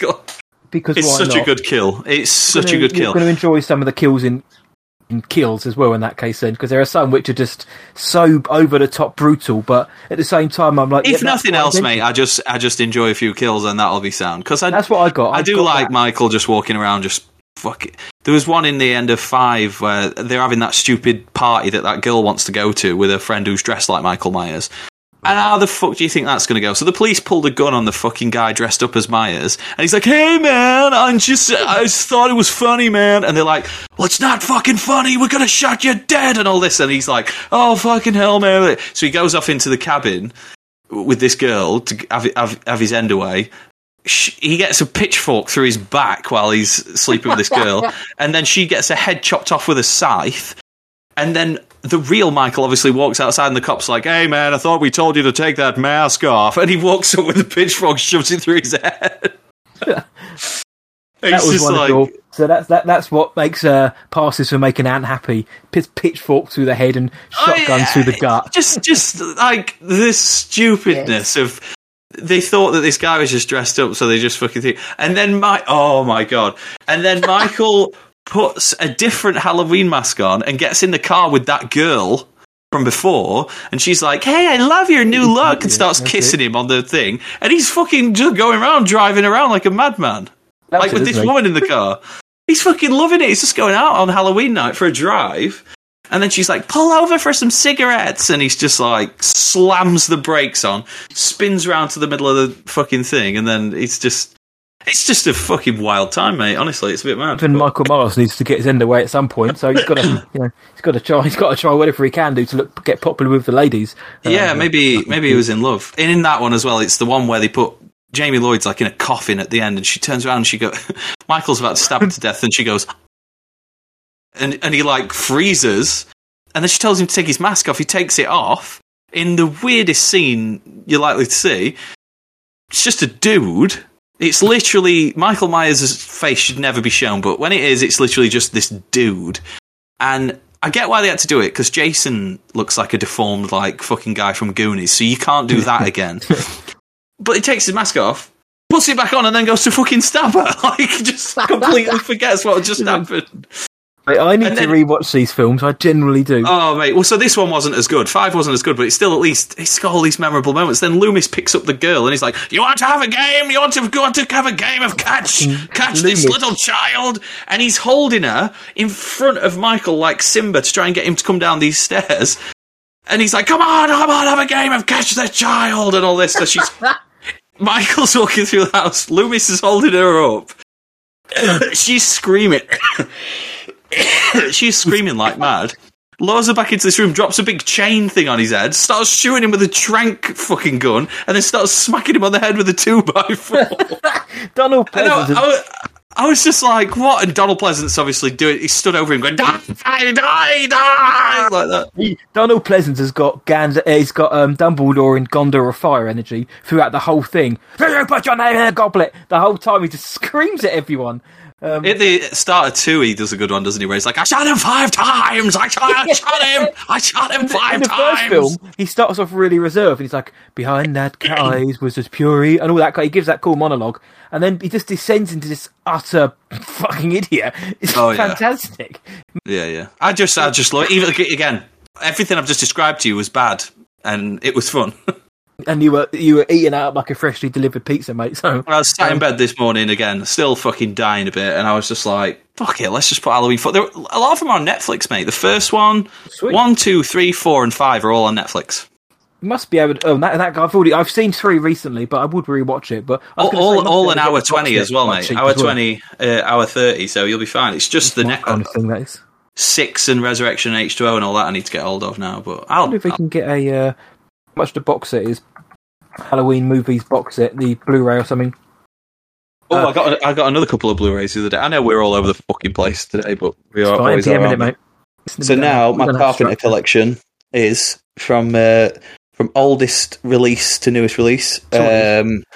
Dark Star, Assault on Precinct 13, Halloween, The Fog, Escape from New York, The Thing, Christine, Starman, Big Trouble, Little China, Prince of Darkness, They Live, Vampires.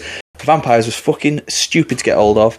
And so Vampires is Indicator, some fucking weird thing that released it. Big Trouble in Little China was an Arrow video thing, so it was like 35 video, quid. Yeah. They're always good, though, because you get like decent extras on those. Yeah. And then I've just picked up the ones, obviously, you saw me post, was Memoirs of an Invisible Man and Village of the Damned. Village of the Damned?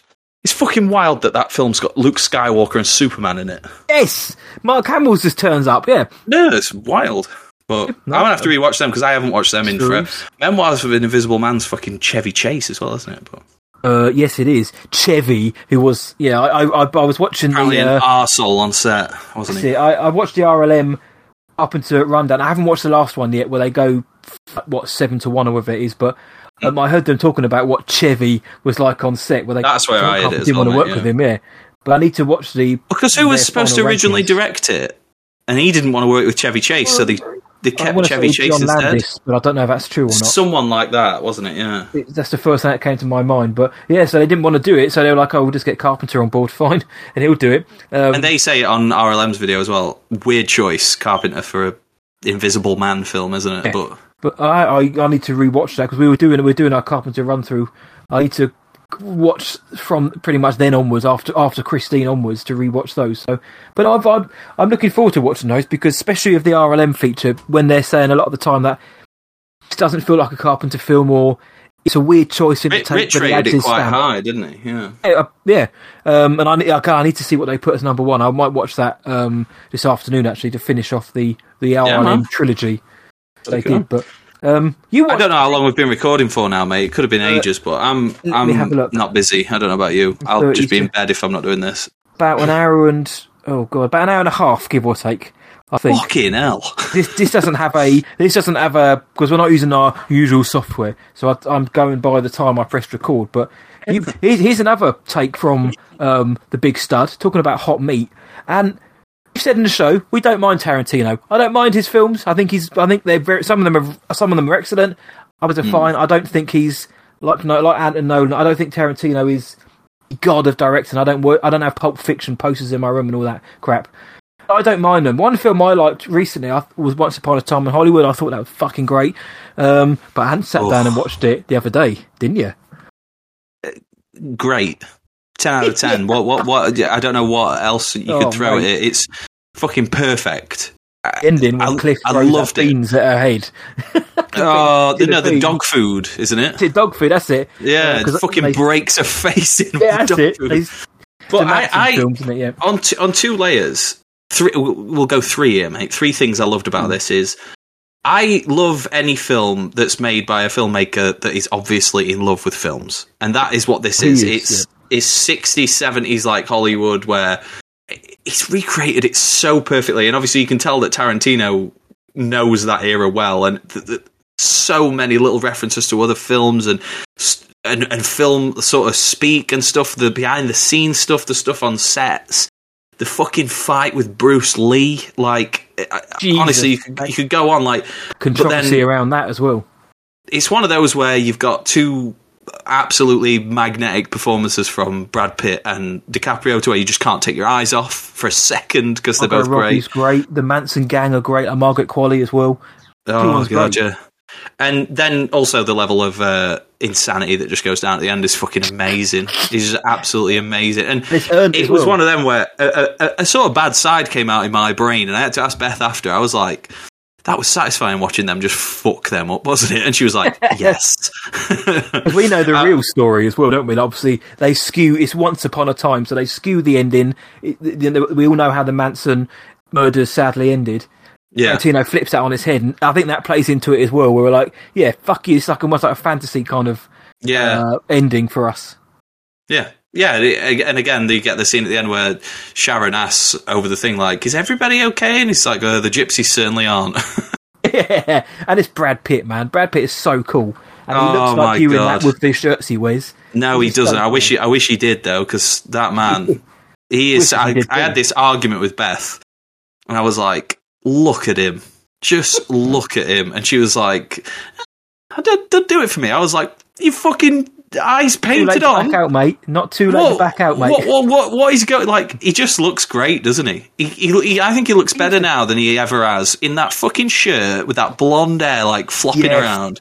He just looks Glasses. incredible. Yeah, and the sunglasses. He won the and finally, but he won his Oscar for that performance as well. Yeah. There's a few actors who I think, and I know the Oscars are like Rotten Tomatoes, that I know a lot of people aren't bothered by them. I like the Oscars, but a lot of people use them as a sign of legitimacy. No, they haven't, like, the best director never to win an Oscar. That doesn't mean Hitchcock isn't one of the best of all time. I mean, all my favourite directors probably had never gone near one.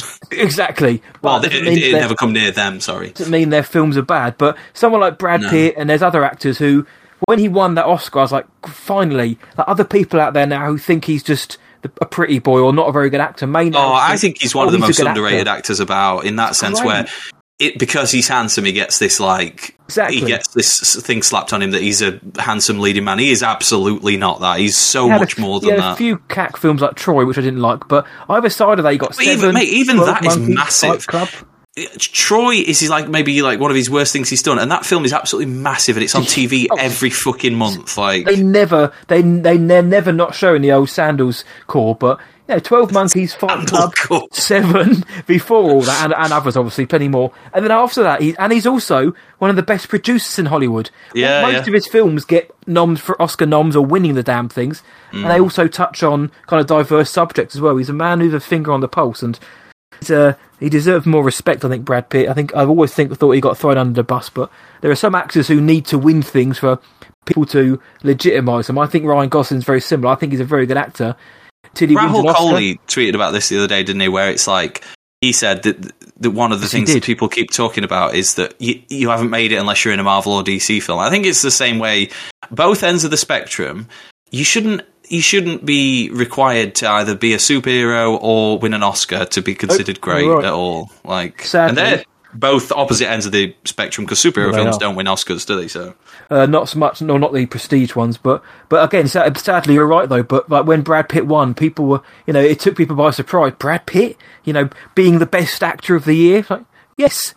He usually is. It's just, unfortunately, there have just been other stellar performances in the same year, which meant he couldn't win. But Once Upon a Time in Hollywood was great. It's Tarantino. We said it as well that we prefer his older stuff. I mean, his newer stuff. Sorry, his older stuff's good, of course it is. But like, I'd rather watch The Hateful Eight. I'd rather watch The Hateful Eight and Once Upon a Time in Hollywood are my two favourite Tarantino films. And I know Unchained, I like that cinephiles everywhere are fucking exploding like the scene in like Scanners, but I don't care, honestly. Those two are the most entertaining that I've seen him do. And I know Pulp Fiction's this fucking, it's heresy to not think it's great, and it's this snappy, like, well, it's Pulp Fiction, obviously, but it's bloody long as well.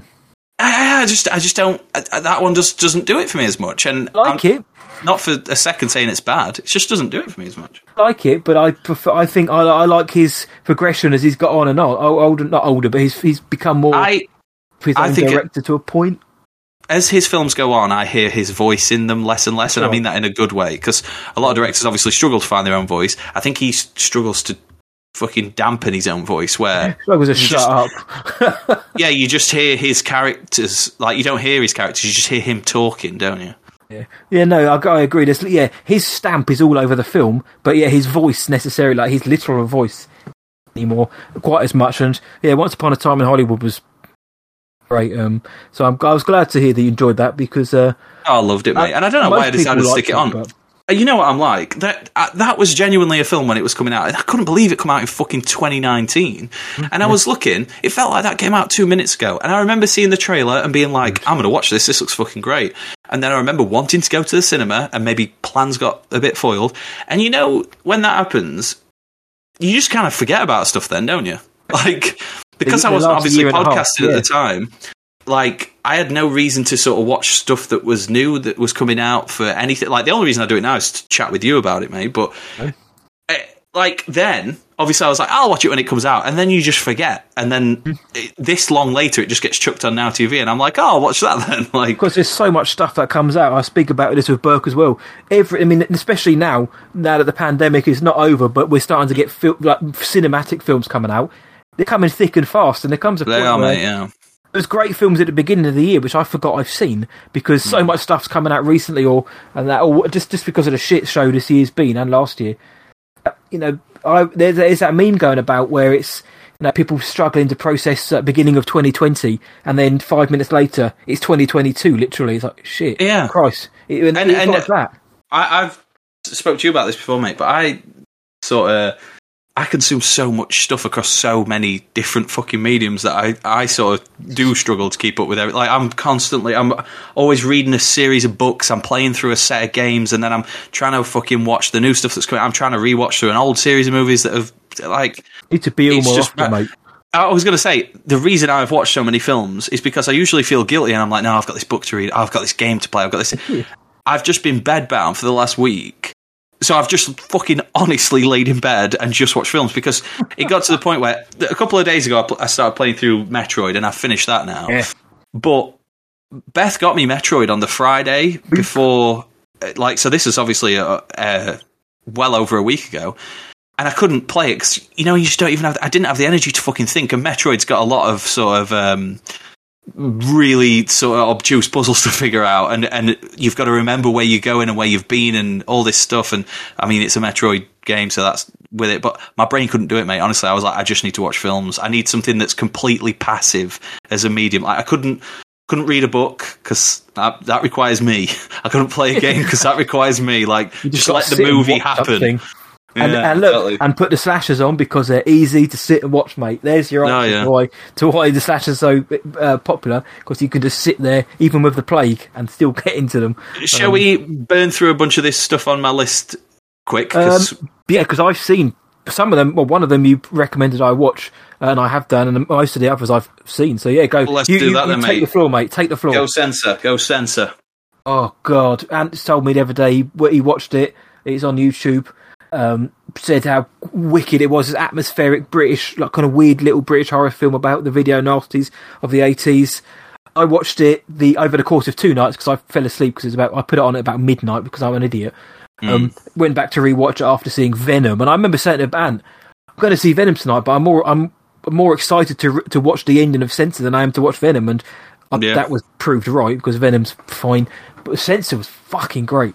Censor was a really surprisingly good, dirty, independent British horror film, which... It's right up there for me this year.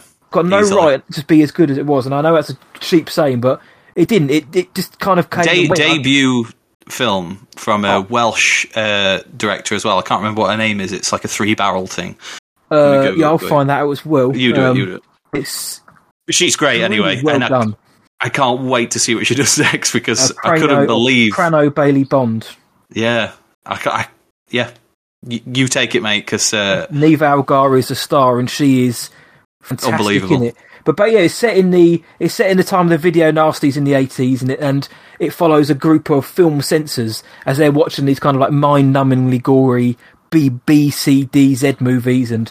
You know, they become so insensitised, they're just laughing at them almost. For context as well, for our US listeners, in the UK, what years are this set in? What decade is this in again? It's the 80s, I think it was. 80s, isn't it?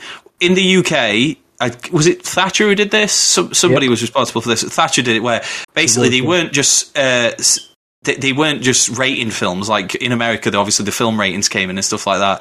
In the UK, they were cutting films up. So they were literally taking a film and going, right, we don't like this beheading scene, remove that from the film. We don't like this scene where somebody's guts fall out, let's remove that from the film. And it basically created this underground circle of people selling unedited, uncensored versions of these films. And this film touches upon that. And I think it's so good at like sort of painting the picture of what trying to watch a horror film was like in that era. And then it's also a different film on top of that, isn't it? About trauma film, isn't it? Grief and trauma.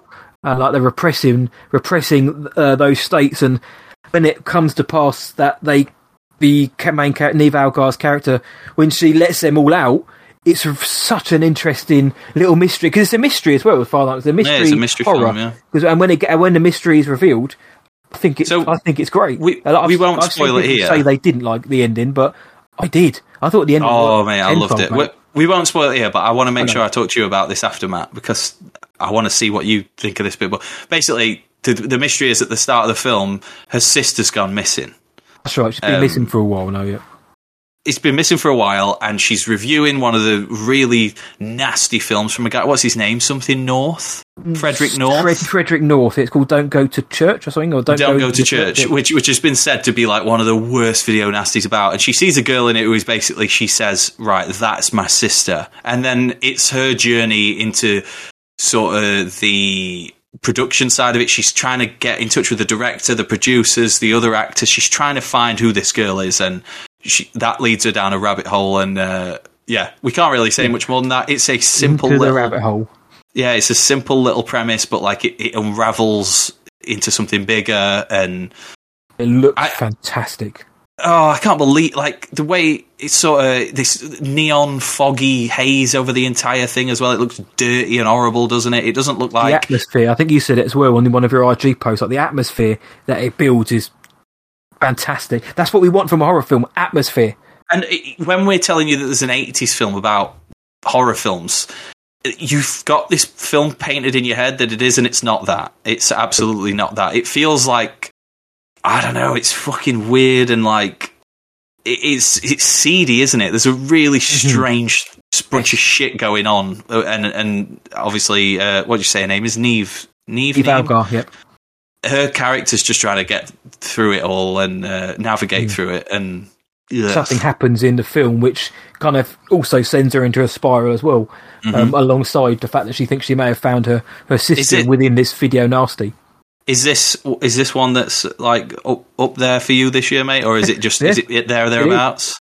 It's up there because it came out what 7 months ago. I don't know when it came out, but it kind of a while ago. Didn't really know anything about it. Ant mentioned it. I've seen a few of the guys online. Mad Love Movies, and that's how good it was. JB Burke sent it to me the other day. He said, "Have you seen this?" Because he's currently watching it and digging it. So it just seems out of nowhere. It's suddenly just had this kind of boom of people finding it, which is. When it's good. I think it's only just gone on to UK like rental stuff, maybe. I'm not sure, but it's a tenner now, so it can't have been on there from the start of the year. That's a release price. That is, yeah. So it seems to be people are finding it. So you haven't seen Censor. Check it out, but the best thing, hour 20 minutes as well. Just it flies by. Go watch it. Yeah. Best advice I'll give is just turn your phone up, just watch the film. As I know you should do it of every film, but focus on it, and you'll see. And there's so much in it you'll like. Oh yeah, absolutely. I haven't obviously I can't finish it until I was going to do. I don't usually do this kind of stuff. I was going to do a top 10 for this year. So at the end of the year we can read it out. But Censor is right up there, mate, honestly. Oh, I watched Quiet Place 2 as well. We'll do that one really quick because everybody's already stuck with that. I thought it was pretty good. Didn't think it was as good as the first. I thought it was fucking ace. I liked it more than the first. Nice. Some Last of Us vibes in there I did as well. Last of Us vibes. So many little... I won't go on about this one for ages, but so many little character moments that just made me literally cheer. Like that I loved between the daughter and... Kristen Simmons. And what's the fucking... Cillian Murphy? Yes, him. The daughter and him, their relationship, and how that developed throughout the film, where obviously you've got Jim from The Office in the first one, is the perfect dad, and he knows every single way about how to handle and how to sort of approach everything with his daughter and how to keep her safe and how to do this. This guy's not that, and he slowly develops into understanding exactly what he needs to do in this really shit world. As well. Yeah, don't know if he's a good guy or a bad guy to begin with. It's really that I loved all that where you didn't know where his loyalties lied, and then there was the creepy stuff going on with his wife and daughter that you didn't want to talk about, and then there's that fucking bit where spoilers here, but this has been out for ages. I'm just slow to watch it because whatever. But the bit where he goes underwater and he's got the hearing aid in his mouth, and he comes out. I was like, oh my fucking god, I love this film, and I love this guy. Yeah, I don't know what I gave it. I think I gave a Quiet Place 8.5. I think I gave this one 7.5 maybe, because I did dislike it. For me the first one worked better because I don't know, there was that mystery of what's going on. I don't think A Quiet Place 2 ruined the mystery. I know they showed what happened at the beginning, but I don't think it ruined the mystery, which I quite liked. They expanded upon it. For me the first one. I think they do a lot more in this one with the idea of trying to stay quiet. Yes, yeah.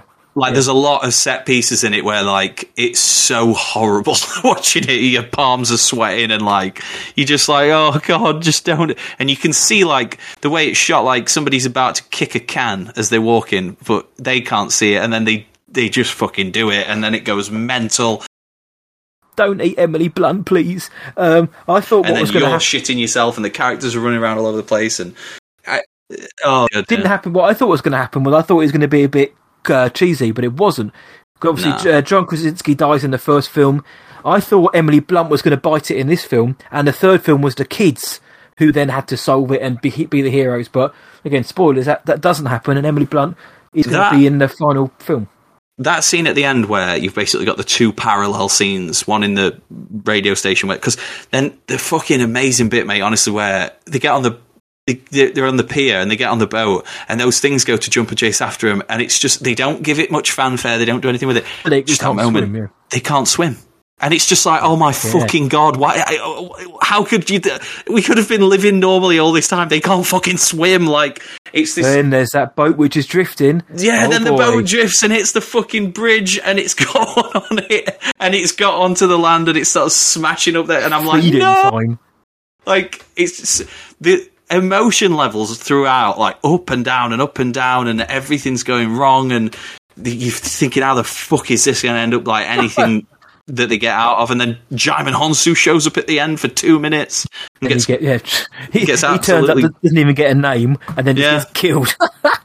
Oh God! Yeah. I hope they only do. As much as I enjoyed them, I hope they stop at the third film. I think they will, mate. They are doing spin-offs. There is one coming out next year, I think, maybe the year after, which is a spin-off. I think John Krasinski is. I think he's directing that as well. But I think the best thing that they could do with this, 3 movies, then do a show with a bunch of different characters. Yeah, well, like, I mean, I'm going to say similar. Imagine an 8-episode Netflix Quiet Place show. I'd fucking watch the shit out of that. Have it run parallel with the main film, but you don't have to reference it because they're not like Luke, Han and Leia. They're not characters that you know, like, oh, John Krasinski over there. But just have it at the same time so it's familiar. Yeah. It'd be fun. I'd like that, yeah. If they do more films, great, but... these films work because it focuses on this family. It's a family horror film. I don't mean watch it with your kids, but it focuses on this family. It's about family. Who needs logic when you've got family? Who needs box office when you've got family? Quiet Place 2 though, mate. I'm glad to hear. It's another film that you enjoyed. You need to be ill more, mate. I'm telling you. 21. I watched Judas and the Black Messiah is the best thing I've seen all year. Yes. We'll get into that. Like, I think we should get into these later on where we do our favourite films of the year. Certainly the ones that you like, at least. Yeah, I thought Judas was I've now... You know where I was making that list, like I said a minute ago? I've got 8 films that I've really liked this year. I haven't got anything else I would confidently put on here that I loved. Like, you've got a few more to come out yet. Yeah, that's what I mean. Like, I'll have a 10 by the end of the year. I need 2 more, but... by the first week of January, we'll have it. Yeah, in no order. It's like just Judas is my favourite thing I've seen this year. But Judas and the Black Messiah, Candyman, Quiet Place, Censor, Nobody, Suicide Squad, Justice League, and Free Guy. Who would have thought Justice League would be in there? I can't believe it myself, but I can't. I can't lie. I can't say that I didn't fucking love it. It was great. He can't lie. Yeah. They had a big statue. They had a big model of Harley Quinn and Superman in the Warner Brothers reception, which was hot. Oh, nice. I would have loved to have come out of that film with a big shitty cheesy grin on my face and said, "Yeah, told you all this Snyder Cut thing was a bad idea." But I'm very much ready to be wrong most of the time. I open my shit gob. That's where MPM works. Is that we'll always be happily say we're wrong. And I thought the Snyder Cut was going to be a load of old arse, but I thought it was fine. It was pretty good. 7.5 out of 10. Nothing wrong with it. Perfect film. No flaws. 7.5. Judas I thought was powerful. Daniel Kaluuya and Lakeith are so fucking good. But it's sad because obviously it's based on a true story, and a lot of the things in it are still happening now. There's one moment in that film which infuriated me, involving one of the police officers. The way he was talking about, again, I won't give too much away, but the way he was just talking about what was happening and how they're going to deal with, as they'd say, these kind of people. It made my teeth itch. But Judas is great. So yeah, we'll get into that then if it stays. Yeah, because we're obviously we're pushing 2 hours at this point. We've still got a couple other things, haven't we? But Free Guy, you watch that? Free Guy. I thought it was going to be a cringe fest of fucking game speak and like dog shit like that. I wasn't really in a rush to watch it because it honestly just did not look like something I'd enjoy. And then everybody came out of it and said, "I can't believe how good this was." I was like, "What the fuck?" And then I went and watched it, and it wasn't the humour in it that sort of sold me the most. It was really like heartfelt, wasn't it? It was really nice film. It wasn't think it was hilarious. Yeah, and like just the stuff with Steve, and it's a much so Ready Player One. I don't know about you, I really liked Ready Player One. I thought it was okay. Didn't have all the heart though, did it? It really didn't nail it with the characters outside of the fucking whatever it was called, the Dome or whatever it was. The Oasis. The Oasis. I loved everything inside the Oasis. I said the other day, like, fucking, there's a scene in it where Mecha Godzilla fights a fucking Gundam, like, while Jason Voorhees is running around, and like, do you know what I mean? There's too much King Kong and the fucking Jurassic Park, and everybody, I remember it coming out, people were like, it's just, it's all these things. I'm like, well, yeah, that's what it is. Like, yeah, that's what the book is, yeah, it's just a pop culture explosion. And I think Free Guy is the film that I think people thought they were getting with Ready Player One, where Free Guy is actually about... Because Ready Player One seemed like it was going to be a thing about a video game, a virtual video game, and it's not really, is it? It's about, like, pop culture, and then it's about how we consume pop culture by the end. The message is that they just switch it off once a... it's not about what like Free Guy's about, where it's like they're literally inside a video game that's being developed on the go, and like all the problems that actual contemporary video games have. Like Taika Waititi plays literally like the CD Projekt Red devs. It's like telling them to finish the game before it's ready. It taps into the streamer world as well, doesn't it? You get the Twitch streamers, or just the YouTubes, as well, and it just even like little things like their reactions to the game going down. It's almost like their life is over. But it does it from a perspective of somebody who understands video games. It doesn't do it like where it's not poking. It sounds like. Yeah, it doesn't do it like where it sounds like a 40-year-old trying to understand, or an 80-year-old in Spielberg trying to understand what the fuck video game landscape looks like. So Spielberg did what he knew, and what he knew worked for me in Ready Player One. It just wasn't the film I think people thought it was going to be. No, I agree with that, mate. It wasn't about a virtual reality video game thing. It was about existing in pop culture and all that stuff, like I said. But yeah, it had so much more heart, mate. The obviously, spoilers, but the scene where Guy stood there in the game and Jodie Comer's character walks up to him and fucking Steve from Stranger Things just, do you want to go for a coffee?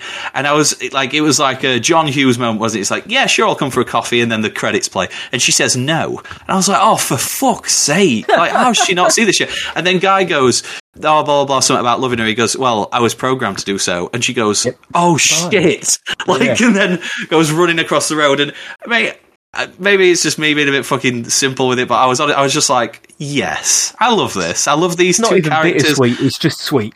Just Jodie Comer and Steve from Stranger Things are two of the most fucking likeable human beings on the planet, and putting them in a film together where they slowly fall in love like a pair of dorks just warmed my heart up a little bit. A big old dork, isn't he? In that, yeah, exactly. And they're making a sequel to this film, and which is going to be interesting. I can't remember. We did hypothesize before with Burke about where it's going to go, and he came up with a good idea, but I can't remember. Did you like this then, mate? I can't remember what you said. Yeah, I liked it, mate. I didn't think, again, like you, I didn't think it was laugh out loud funny, but again, it had a lot of heart. There was one moment in it, and I forgot what the scene is, so I'm going to have to find it.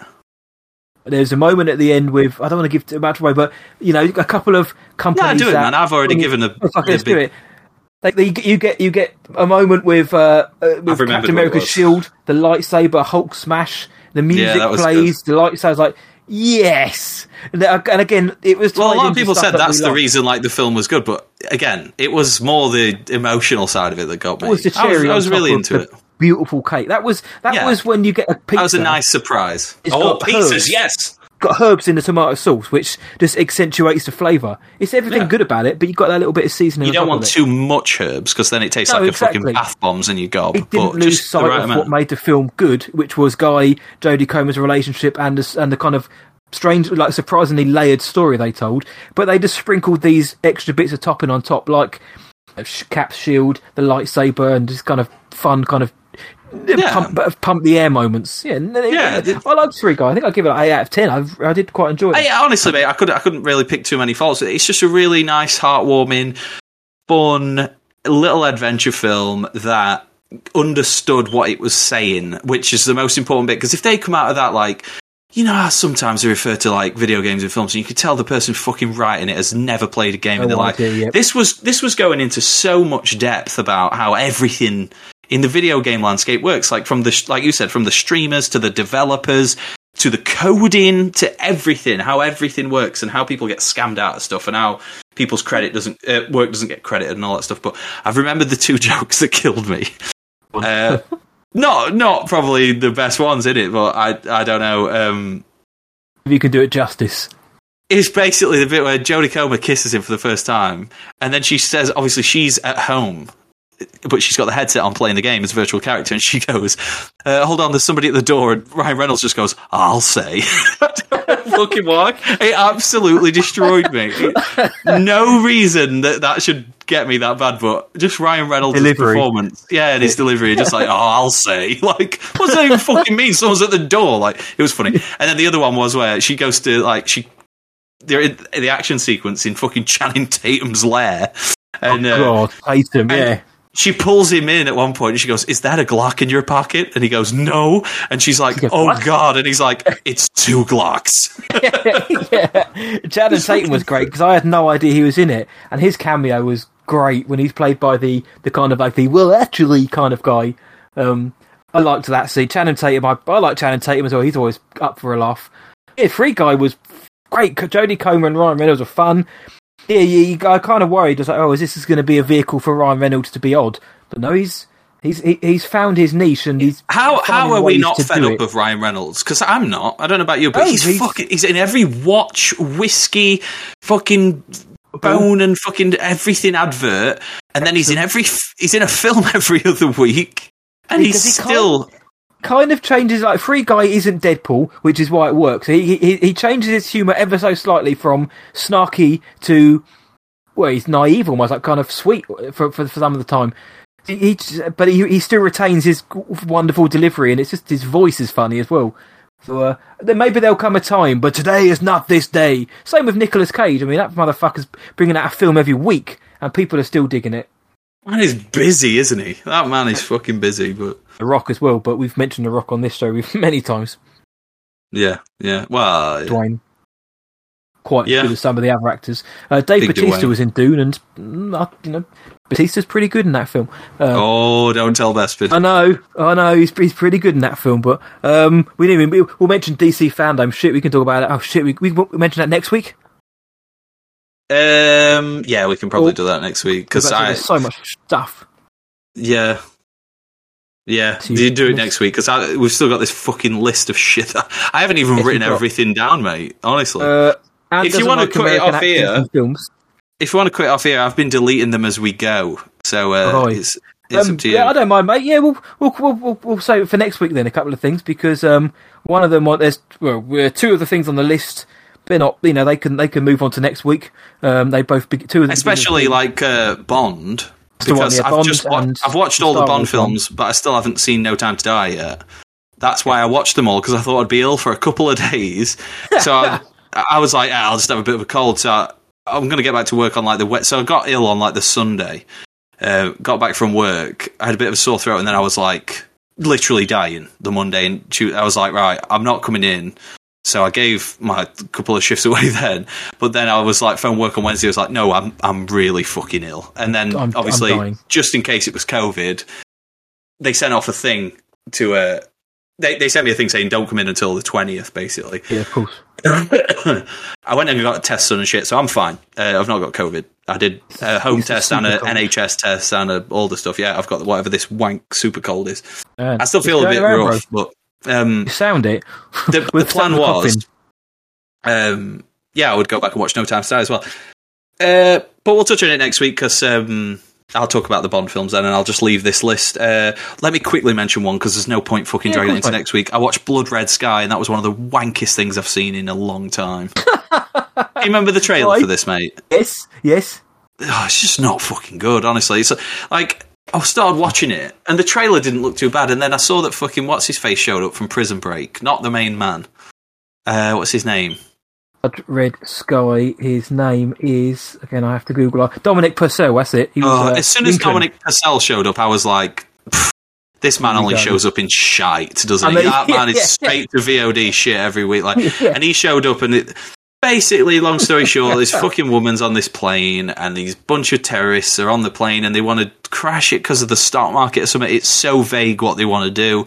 And then this woman, to protect everybody, turns into a vampire. Well, she's already a vampire. She starts biting people anyway to protect her kid, but then she infects a bunch of more people, and then they're all vampires on the plane, and they're all fighting each other, and it gets the most ham-fisted ending of all fucking time, where there's this, there's this dude who's, I think he's like an Indian guy or something, and he pulls the plane up. He's the last survivor. They've had to chop his hand off because he got bit on the hand, so he's pulling up with the fucking plane in the Scottish runway, and he's holding his hand up saying, look, I'm injured, I can't and he's like, look, you're a terrorist, we know you're a terrorist, so no, let me do it properly. They go, we know you're a terrorist, can you let the passengers off the plane, or we're gonna shoot you on sight? And he's like, He's like, I'm not a terrorist. I can't explain, but you cannot let these people off the plane.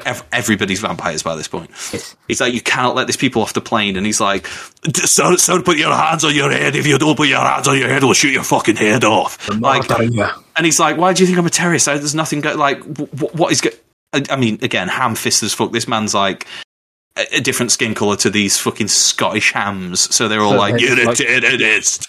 Definitely a terrorist.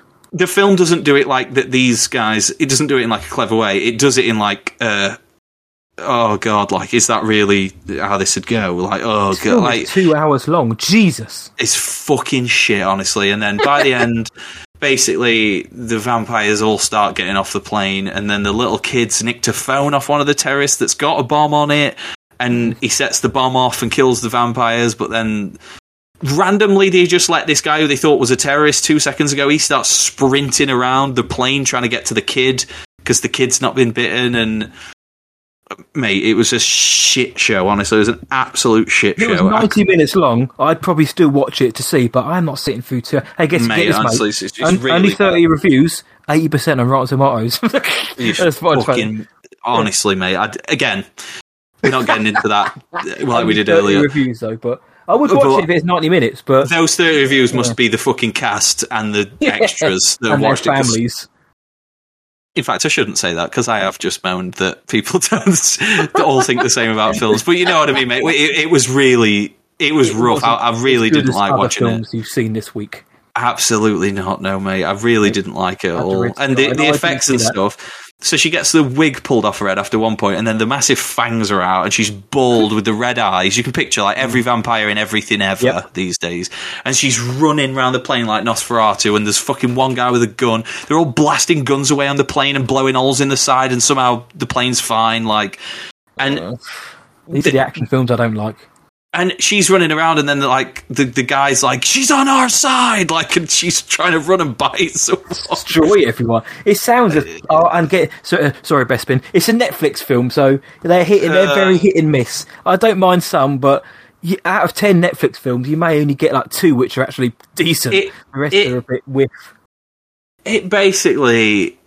Yeah, there's a bit at the end where her son cuts his wrist and starts feeding her the blood, as you knew there would be, and then she gets to it, and she's like, oh, like she's wanting to, so then she fucking pushes him down a hole so that she can't eat him, and then she blows up.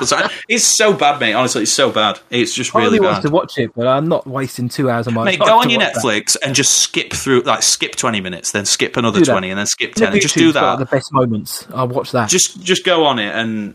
It even got like halfway through it starts going into a flashback about how she got infected in the first place, and then they go back to the fucking house where this old vampire guy's like, we need to destroy this at the source, and then they blow themselves up, but she doesn't die. And sometimes films like this work when there's just she's on a plane and she's a vampire, and that's all you need to know. Well, I saw the trailer, and then like I was like, oh, this trailer looks pretty good, and the trailer did look pretty good, so I thought I'll just chuck it on. But Jesus, mate. Well, I ain't watching that then. I'm not watching that. I'm taking Ant's recommendation, and I'll knock one more off the list because this is going to take me 3 seconds to do. I watched the first Venom and it was shit. There you go. I watched the second one and it's all right. It's fine. It's fine. But we mentioned it earlier on here. I'm not going to rush back and watch them again. Venom, mate, it's not even anything complicated. I didn't care about any of the characters in it. I don't think any of the action sequences work. I didn't laugh at it, and I don't like Tom Hardy that much. So there you go. There you go. In a nutshell, why Ant didn't like Venom. Then he certainly won't like Venom Kills. No, that's what I mean. I'm not going to Venom-ween kills. Halloween, let there be carnage. Which to be fair though, you could probably change those titles. It would work, to be honest. When you watch the film, well, Halloween, you'll know what I mean. But you need, as soon as you get a chance to watch that, mate, I want to hear your thoughts. Dune as well. I'm still so excited for it, mate. I'm excited to see big old Michael Myers back on the big screen and hear that fucking sick Carpenter score throughout the whole. Because he's done an hour and 15 minutes worth of score for this one. And I don't mean to sound like that guy, but he's jumping on the Carpenter cock. But the score is good. You do notice the score because that is a cock that needs to be jumped on. That is one that needs to be ridden mercilessly when it comes to scores. That man is a very good score. Fucking legend, isn't he? So you'll like the score. I think you'll like Halloween Kills. I think you'll get more out of it, which is. I hope so, mate. We hope so. Yeah, hopefully, because again, it's not a bad film. It's mid-tier Halloween. But again, I'm like you and Bestman said that I'm closer to these than you two are, which means I'll either like it more or really dislike it more. But you know me, mate. I love horror films anyway, and I really like 2018's Halloween. So I was so pumped for it, but. Because there are some critics that just don't like horror. I fucking love horror, so I'll always try to give it. Where possible. You've done horror podcasts and shit, haven't you? It's always been my go-to genre ever since I was however long old I was, a decade and a half, 2 decades. Again, back to the pizzas, mate. Horror is pizza, where it always pretty much works. Like even when it doesn't work, I don't feel like I've wasted my time watching a horror film. I never do, honestly. And you know, if I watch like a drama and it's boring and shit and I get nothing out of it, I really do feel like I've just wasted 2 hours. With horror, I never really do, because at least it's like. Again, it's because it's this subgenre and it's this weird little thing that like a certain group of people like and that. And even when you watch a bad one, you just add into your sort of knowledge of that subgenre, aren't you? And that's it, mate. I've always loved horror, so I'll always try to score it as high as possible just because I fucking love it. But yeah, I'm sure you'll dig it though, mate. Hopefully, I hope you like Dune as well, because the more I've just sat here thinking about it, the more I'm thinking that may be the best film I've seen all year. Yes, I don't know, mate. I mean, and I'm talking about everything. Like, people are saying how big it is. This is a big fucking film. I mean, it just looks huge. I want to. Great. So I could watch it on Wednesday, but I might wait until IMAX on Friday and just watch it in IMAX. Oh no, I'm turning into Denis Villeneuve now. If you've got the option to watch it in IMAX, do it. No, but I mean, I went to watch Ghost in the Shell at IMAX, and the Dune trailer came on in there, and that Dune trailer looked amazing in IMAX. So I've heard people say that IMAX is the best. The one I saw it on was still nice and big, but if you can watch it on IMAX, and it's not going to make the film better per se, but it's going to make the experience just even. It will be that seasoning on the pizza. It will be that really rich pepperoni. Is this the first time, like, because we've literally gone on for so long here, and we could go for another 2 hours here, couldn't we? We've got enough stuff to go on. We've skipped a week, and now we can't shut up. But hopefully, by the next episode we'll get through the rest of this list. I'll have seen Halloween Kills and No Time to Die, and then probably Dune. Seeing The Last Duel later on. Hopefully I'll have seen Dune, No Time to Die, and Halloween Kills and The Last Duel by the next episode. So, and then whatever else we decide to watch on streaming or play as well. So there'll be plenty of stuff. Well, I'll try and wedge them in between working. So hopefully, I've got to go to work, haven't I? I forgot about that because I've got a day off. I've only got 3 day week because it's half term next week. So I'm with Nipper. So I'm going to be, but I'll still be able to watch stuff. And He's still with child. And with Mate, child. I think that I thought about this. Random as fuck question here. Do you watch more movies now that like you've got a kid? Because it is something that, because you can't really play games, I don't think, when you've got obviously to look after a kid, but you can watch a movie, can't you? Yeah, we don't. The films that we watch together are they're not really. No, I don't mean together. I mean like APM. I mean like since you've had a kid, like because you just obviously find yourself on the couch more, don't you? To be fair, yes. Looking after a kid. since Olivia's been born, yeah, it's kind of because, well, you can go out, of course you can, because that's the beauty of having a mother and a father, or two parents of a child, whatever, is that you can, I'm going out, okay, I'll stay and look after the child, or vice versa. I'll stay and watch Blood Red Sky with the child. Oh, God, and by the end of it, I'll be like, kick and stay here, I'm going to top myself. That I don't condone that, that's not funny. But, yeah, no, I have done, I've watched more, but I found that in the last, pre-May this year, I went to the cinema, or when Olivia was born. That's the thing. More frequently, should I say. I don't know why. I was going to say, do you find yourself going to the cinema less but watching stuff at home more? Because you've I found myself going more at the time. And then, and now in the last couple of weeks, I found myself, probably because there's more stuff to watch at the cinema, I've gone a few more times. Like, in the last 4 days, I'd have gone 3 times, I think. This is a bizarre thing to say, but I've gone to the cinema less since I've started working there. That's really, I suppose, is it because you're there? Well, if I get one day off, I don't want to go in on that day off. So you get staff screenings, so you get to watch the big films you probably want to watch anyway. Yeah, exactly. I get to watch them early, but I think I've only been once as a customer since I was there. Like, another people, obviously you get tickets for free anyway, so you can go. But I want to go and see Andy lie on the day off. Me.